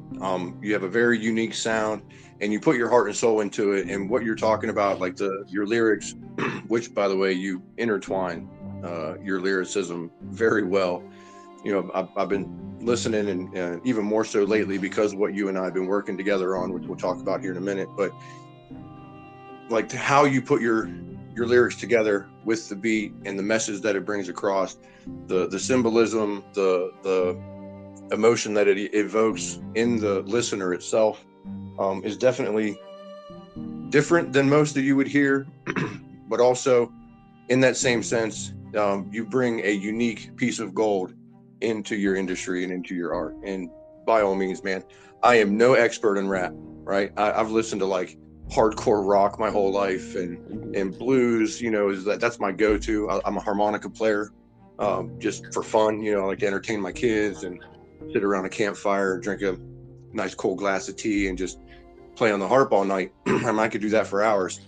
So again, I'm no expert in this stuff, but listening to your music over the last year and a half, I've definitely gained a newer appreciation and a lot of respect for everything that you're doing to bring to the table, which helps me actually gain a little more respect for a lot of the other artists that are out there. Listening to the percussive rhythm of what you guys say and how it can impact you both physically as well as making you think and hitting that chord within a person to, you know, literally, I can't help but just kind of bounce and listen to what you're saying. You know what I mean?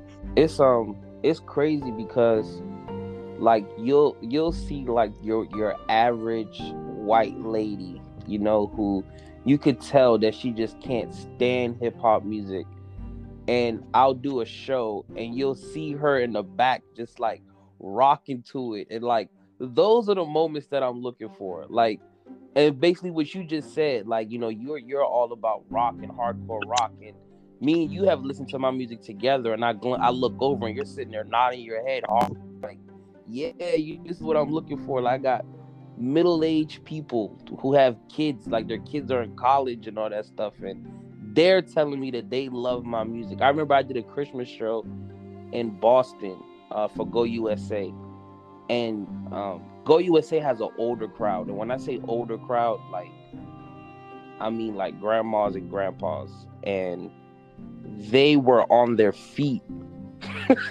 rocking to my music, and I'm like, yo, like, this, you can't make this up. Like, you know what I'm saying? Like, this is what music is for. Like, music is to bring people together, and I'm doing hip hop music on some trap beats or some you know, some soulful beats, you know, like, and these people are out of their seat rocking to my music, like this. That's why I do this, you know what I'm saying? And then the younger crowd, you know, they eat it up.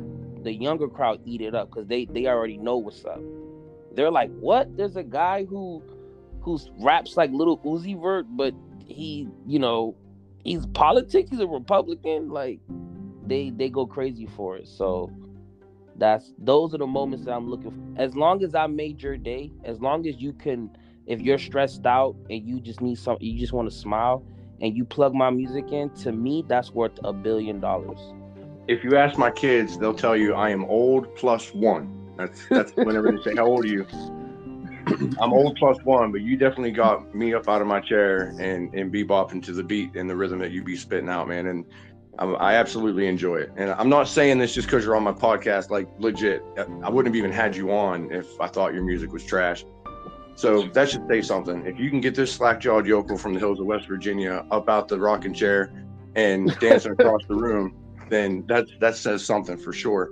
When you and I became friends and we got to meet together at CPAC, first, I want to say thank you, because I came up and asked if you would give a message to the guys inside the jail in DC and other federal prisons across the country. And, you know, you put out a message of love, unity, hope, and encouragement, and that, you know, saying that you were praying for them and standing behind them, and that we're all out here speaking up for them. And that truly means a lot. And I can't thank you enough. I know the family members that heard it, they conveyed the messages to some of the guys inside the jails that wouldn't actually be able to hear it, but let them know. And so that I just got to give you a quick hat tip for. I did come up and I asked you, because this podcast here and everything that I'm doing, asked if you and I could work together to put together a song about J6, kind of highlighting some of the things in my story and what I'm doing in my fight, but focusing mainly on just the January 6th defendants, inmates, and their families as a whole. And it's called Chains Off Me. Can you kind of give us some insight as to what you used to put those lyrics together, and kind of how that felt whenever I approached you of, hey, can I get you to write me something?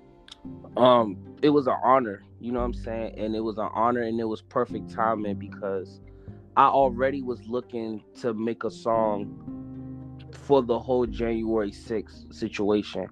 And you know, I have a lot of songs actually where we shout out January 6th and we shout out the whole Capitol situation, but I didn't really make a song where I got in depth of it. So when you approached me to do the Chains Off Me song, I took that upon myself to write that song. I've read your articles, and me and you have talked. So I got to basically put myself in your shoes to a certain extent.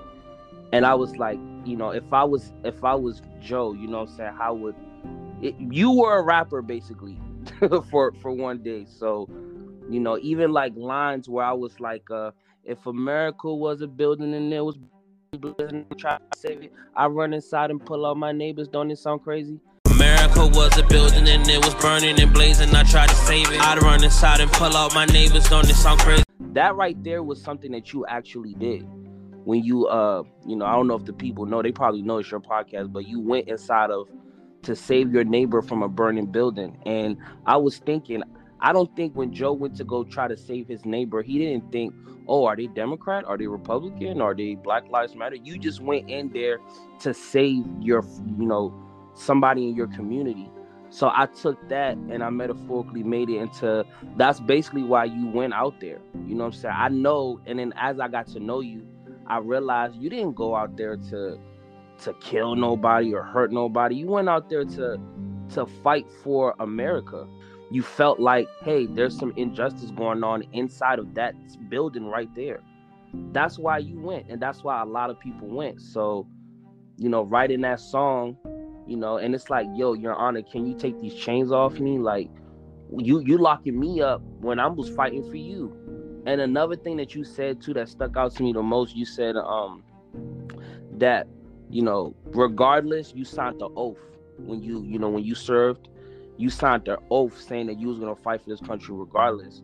So in the song, I said, "Take my life or take my rights. Under oath, I gotta fight, so it don't matter." We marching to the Capitol while singing Star Spangled Banner. Take my rights or take my life. Under oath, I gotta fight, so it don't matter. That's you right there. And I feel like most of the people out there, I think it was like 70% that you said, they were out there for that same reason. So that's how this song came about. But I want everybody who is involved with January 6th, I want everybody to listen to that song and know that song is a part of them too. If you were out there January 6th, this song was for you. Actually, I don't think my audience knows about the burning building. Oh wow. Yeah. So I didn't really tell too many people because that's I don't know. That's just a heavy subject. But just a kind of a recap for my audience. They know I'm an independent minister. I was preaching at my local church, and somebody had run in and said that there was a neighboring house on fire. And I had some firefighter training when I was in the Navy. And I'm also a certified Red Cross instructor, so I have the medical and first aid knowledge. My mother was a nurse growing up, so I have a lot of medical knowledge I learned from her as well as training in the service. So I ran over to the house. Well, first, when I got there were people outside, and I asked, is there anybody inside? Did everybody get out okay? And they informed me that their 86-year-old grandmother was trapped inside the building. I did what I think anybody would do, but who knows? But I did. I tried to go in and find her, and I was unable to. The flames were too high. The smoke was too thick. I couldn't see. I was calling out, if there's anybody in here, please make some noise. If you can hear me, make some noise, because I couldn't see. No matter how low I crouched, some of the smoke was just so thick, and I had to leave for my own safety. I heard the roof caving in. I knew there was a propane tank on the one side of the house that could go at any minute. And I just, I had to make a choice. So I left, and I was unable to help her, and she ended up dying. So we provided some aid to the family, and, I said a prayer with them there as the fire department was starting to do what they do.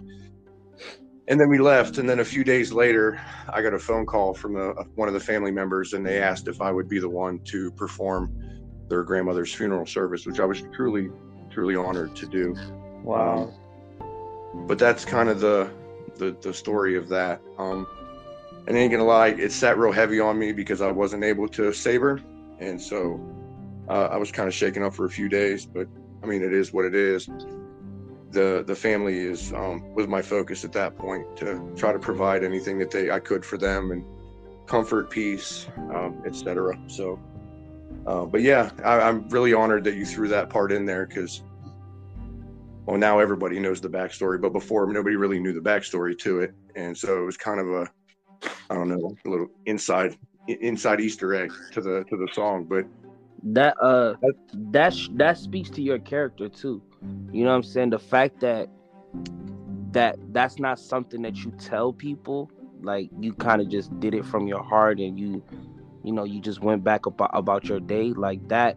That speaks about what type of person you are. So, man, thank you. I'm thanking you for the family. You know what I'm saying? Like, thank you. You know, you tried. You really put your life on the line.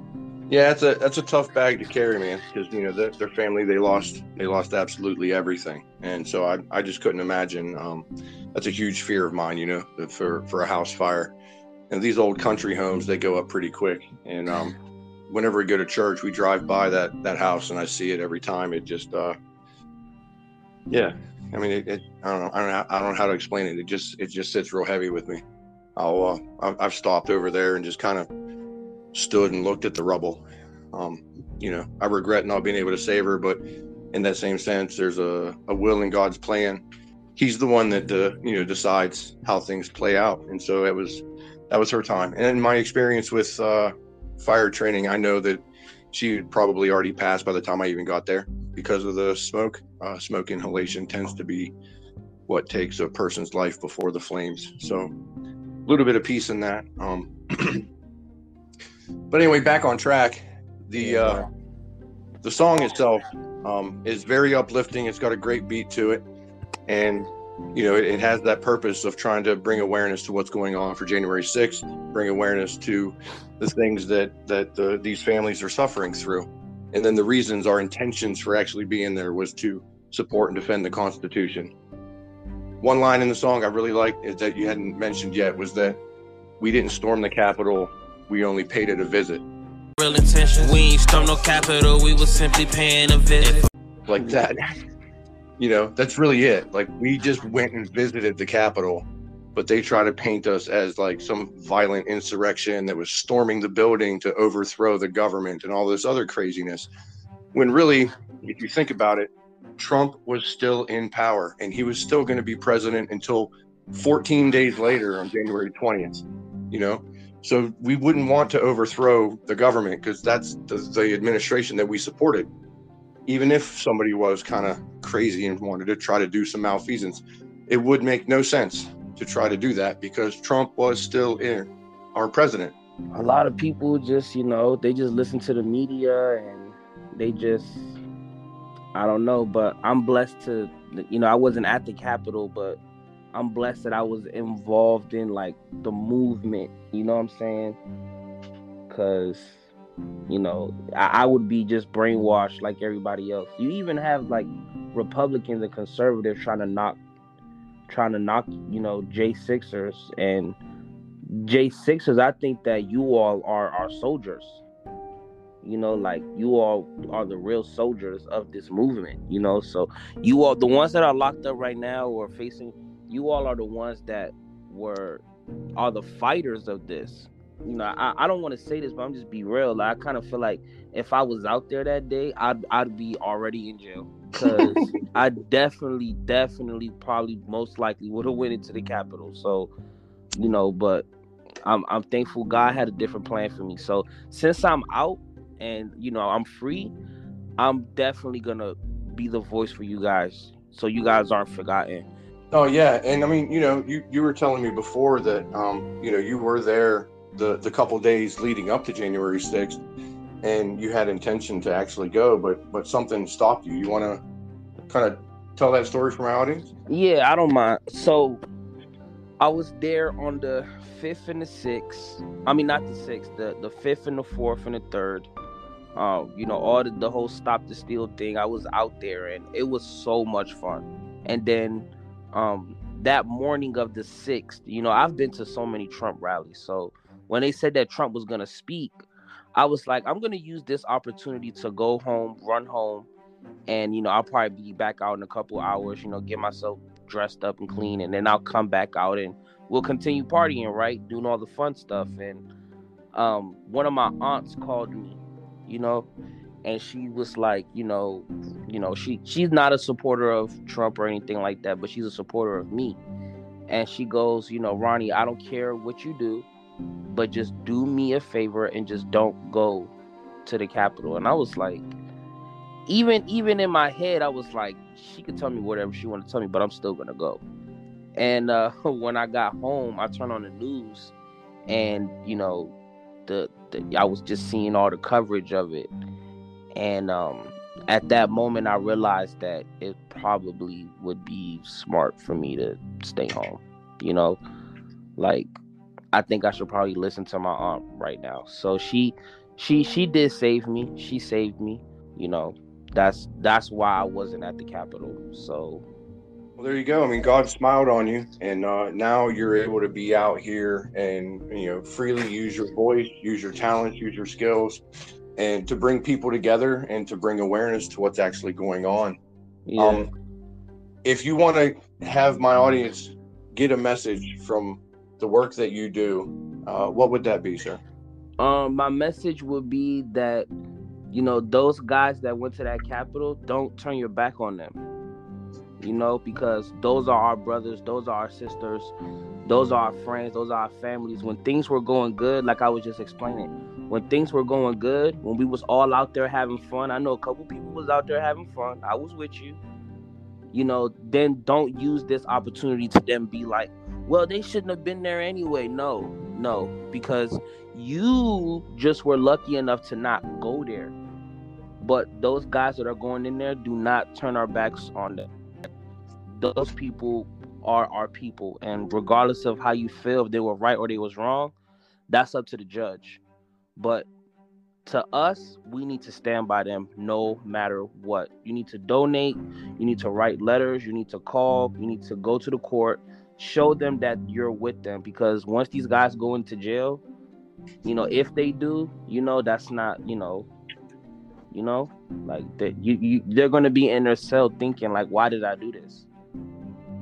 So we need to support them no matter what. So y'all definitely got my support all the way to the end. So that's it. Let them know that they're not lost, forgotten, and they might be isolated and behind bars, but there's an entire nation of Americans that are proud to call them fellow Americans and friends and brothers and sisters, and are standing with them. And you say it's up to the judge. Unfortunately, there's a lot of bias within the judiciary, and some of these judges think that even if grandma just went to the Capitol and took a selfie, that she's still a terrorist and deserves like 5 years in prison. So hopefully we can open their minds as well to the truth with putting out the information through video and body cameras, etc., documentation to show that there was a setup that day. We have body camera footage of a police officer that said he's in the crowd dressed up as Antifa to try to cause problems.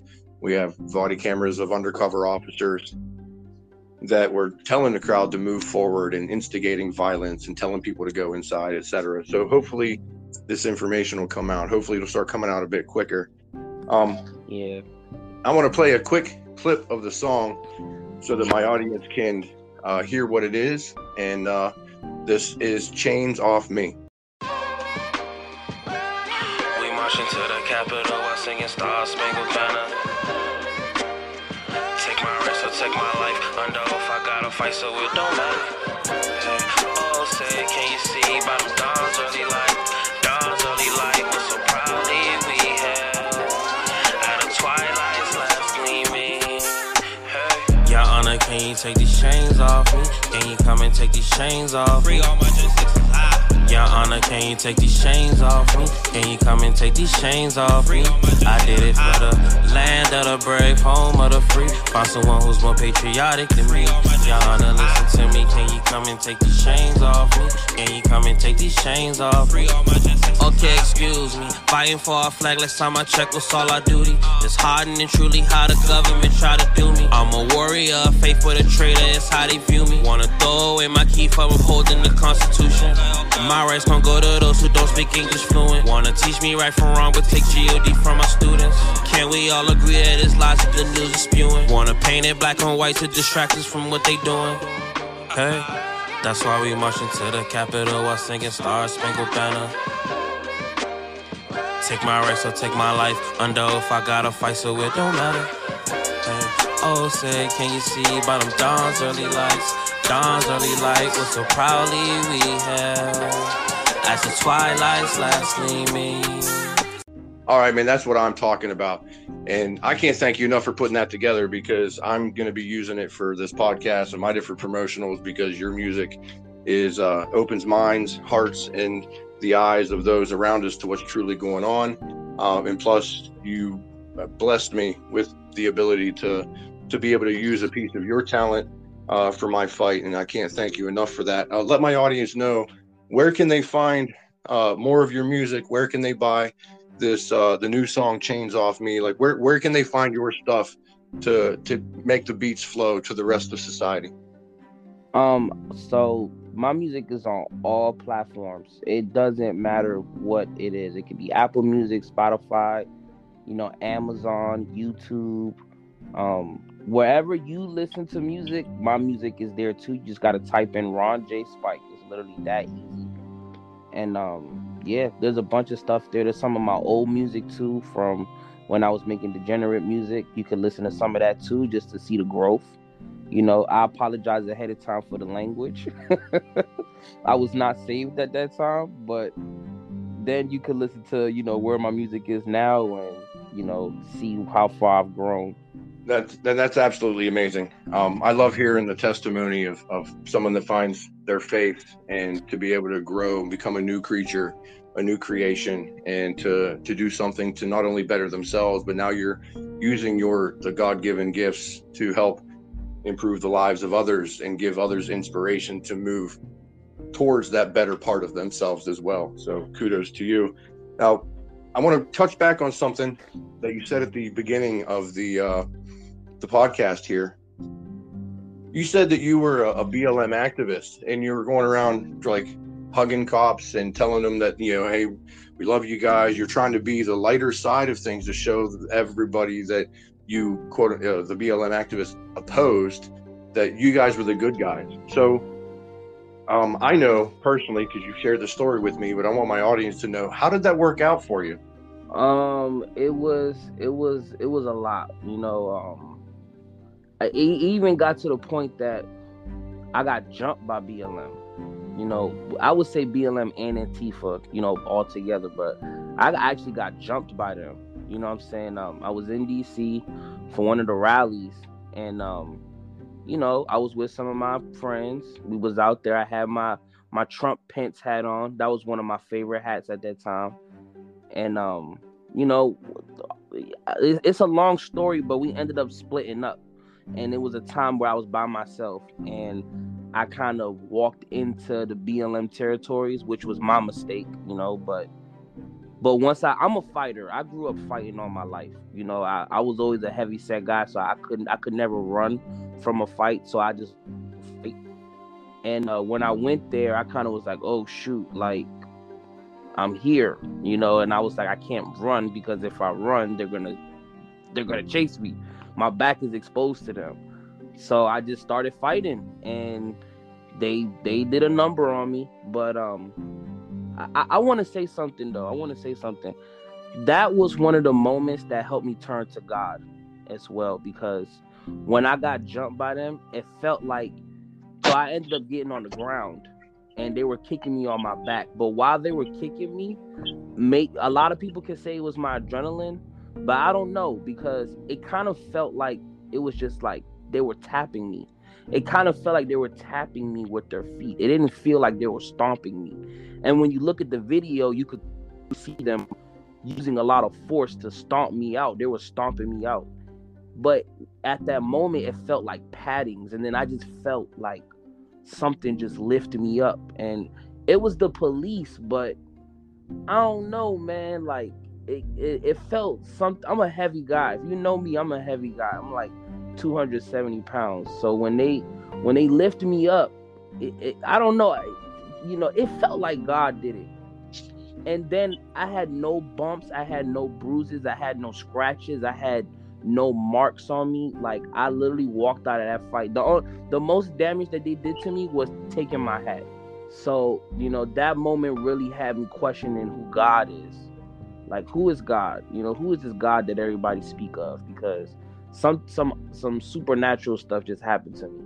So I want to tell people, if you ain't getting right with God, if you don't know who Jesus Christ is, you need to probably start getting to know him. And this is coming from somebody who used to be a Buddhist majority of my life. And I'm telling you guys, the power of God is, and I'm not just saying that, like I have to tell you that this is real. So that's just my little thing right there. I would definitely recommend a very good book if somebody wants to know more about Christ. If I tell them anything about you, though, you say you're a big guy, but I think the biggest part of you is your heart and your spirit for fight and for fighting for truth and for justice of others, man, because you have definitely been a true friend to anybody that is proud to stand under the same banner of freedom, the red, white, and blue. And, I'm very sorry to hear that you met the wrong side of Black Lives Matter there in DC. But I'm glad to hear that he looked out for you and protected you and kept you from any major harm. Sorry to hear that, you had lost your hat, but I guess that's a small sacrifice to pay to walk away unscathed and to, be then covered in the robe of Christ. So, man, that was my favorite hat, man. It went with every outfit, I swear. I was hurt. Okay. Well, is there anything else that you would like to share with my audience, Ron J? Man, make sure that y'all write letters to y'all J6ers, man. Show them that y'all love them, and that's all I want. And, if you listen to my music, that's great. But, use your voice. Use your voice. Right now, we are at a culture war, and the left likes to say that it's not a culture war, but it is. So, we got to start setting the example. So that's all I want to tell people. That's it. Love, unity, a little bit of harmony, a little bit of melody, and some rhythm and soul. That'll be what brings us all together. And you are the epitome of that, Ron J. You are a shining light in this dark world around us. And folks, if you want to write your J6ers, as you always know, because I promote them nonstop, go visit patriotmailproject.com. Find a J6er on that list. They might be incarcerated. They might be out on bond. You can pick and choose as you wish, or you can go down the list. But either way, it'll give them the hope, the encouragement, the inspiration to be able to make it through another day. Some of these just absolute injustices, the travesty of what's happening in our nation right now. And, Christ tells us to minister to those that are in prison and to those that are persecuted. So you can do your part simply by putting pen to paper and let them know that there's someone out here that's praying for them. One more thing I want to say again, thank you for everything that you've done. You know what I'm saying? Not only for, J6, but, you served for this country. You actually put your life on the line multiple times. So I want to thank you for fighting for my freedoms, for fighting for everybody's freedoms. And, I honor you. So I just want to say that to you, man. And thank you for this podcast and bringing me on, use my voice. Yeah, you're my boy, man. I would be remiss if I didn't have you on here to share what you're doing. And as for my military service, it's my pleasure, man. I bleed red, white, and blue. And, I come from a long line of military men that, that have served. And so it was just kind of ingrained in me. A lot of folks, they ask, my kids, they'll ask me, Dad, what did you want to be when you grew up? And I was like, I wanted to join the military. That was it. Like, that's the only thing I ever wanted to do was to serve my country. But then again, I'm the guy that stands up in my living room in the middle of a ball game or at the beginning of a ball game whenever the national anthem plays. Yeah. At 6 a.m, whenever the news station is doing their channel identification and the national anthem plays, I'm standing there by myself in my living room, with my hand over my heart. But that's America. Patriotism is not just a key word; it is a way of life. And you, sir, are truly a patriot, and you have been doing the work of God out here, helping to red pill others and bring those together. I mean, the fact that you try to help bring some light to the counter protesters at the vigil says a ton about your character. And if you listen to your rhythms, you can tell even deeper. So, folks, go check out his music. Go buy an album. I want to hear some Ron J bumping down my streets. I ain't gonna lie, man. It's kind of cool to think that I have my own theme song. You have your own theme song, bro. You have your own theme song. Twilight's last gleaming. We want peace. We want freedom. We want peace. We want freedom. We want peace. That pepper spray tastes like chicken. So you hear it, folks. We constantly are promoting love and unity and peace, right? Well, if you notice at the end of that, I had a cameo in that song at the very end where I was screaming, "We want freedom, we want peace." And then I said that the pepper spray tastes like chicken because, quite frankly, I was mad. I just got the snot beat out of me by several officers with nightsticks and sprayed with so much pepper spray. It was insane. And so, yes, I did yell out. The whole time I was there, I kept screaming that we want freedom, we want peace, no violence. But after somebody gets beat up, the rhetoric can change a little bit and become more heightened. And so I did. I screamed into my camera that their pepper spray tastes like chicken. But in all honesty, it burnt like hell. But I'm completely honored that Ron J would make the song for me and to highlight what is going on with January 6th and to use a clip of my video as the cameo at the end of his song. I apparently will be known as the pepper spray chicken guy, but that's fine by me because, again, I was mad that I got sprayed and beaten for preaching no violence and peace. Many stories that come out of January 6th are rife with those that had no intention of any type of violence, no intention of storming the Capitol or overthrowing the government, but yet they were beaten and shot with bean bags and rubber bullets and pepper balls, pepper spray, and hit with nightsticks and riot shields. People were bloody and battered that day for being peaceful protesters, unarmed, and it is very unfortunate that the Capitol Police, Metro Police, the people that were there have complete immunity. They murdered 4 people and they didn't even do investigations. But yet every person that was at the Capitol, their life is being turned upside down. We need to speak up, spread the truth, get our voices out there, to have our representatives do an investigation to what truly happened. Anybody that actually went there with the intent of causing harm and damage, then they need to be held to account with a fair justice system. But unfortunately, any American, no matter how minuscule their actions or how minor their intentions were, are being completely destroyed, railroaded, upended, because we are the political opposition. And that is tyranny. It is time for us to speak up, to point out the police brutality that happened on unarmed Americans. Point out the overuse of force. Point out that many of those that are sitting in the DC jail have assault charges against police because they tried to prevent the murder of Roseanne Boyland. This is the definition of injustice, where people can be murdered without investigation, but an innocent American went to the people's house, redressed their grievances peacefully, and now facing prison time and the destruction of their life in the process. So stand up, folks. Follow the constitutional process and get involved locally. That can make a national impact and get our representatives involved, get those in office that are America first. But until next time, remember, the Brandon administration ain't got nothing on we the people because we're Americans, and it's going to stay that way. Oh, say, can you see?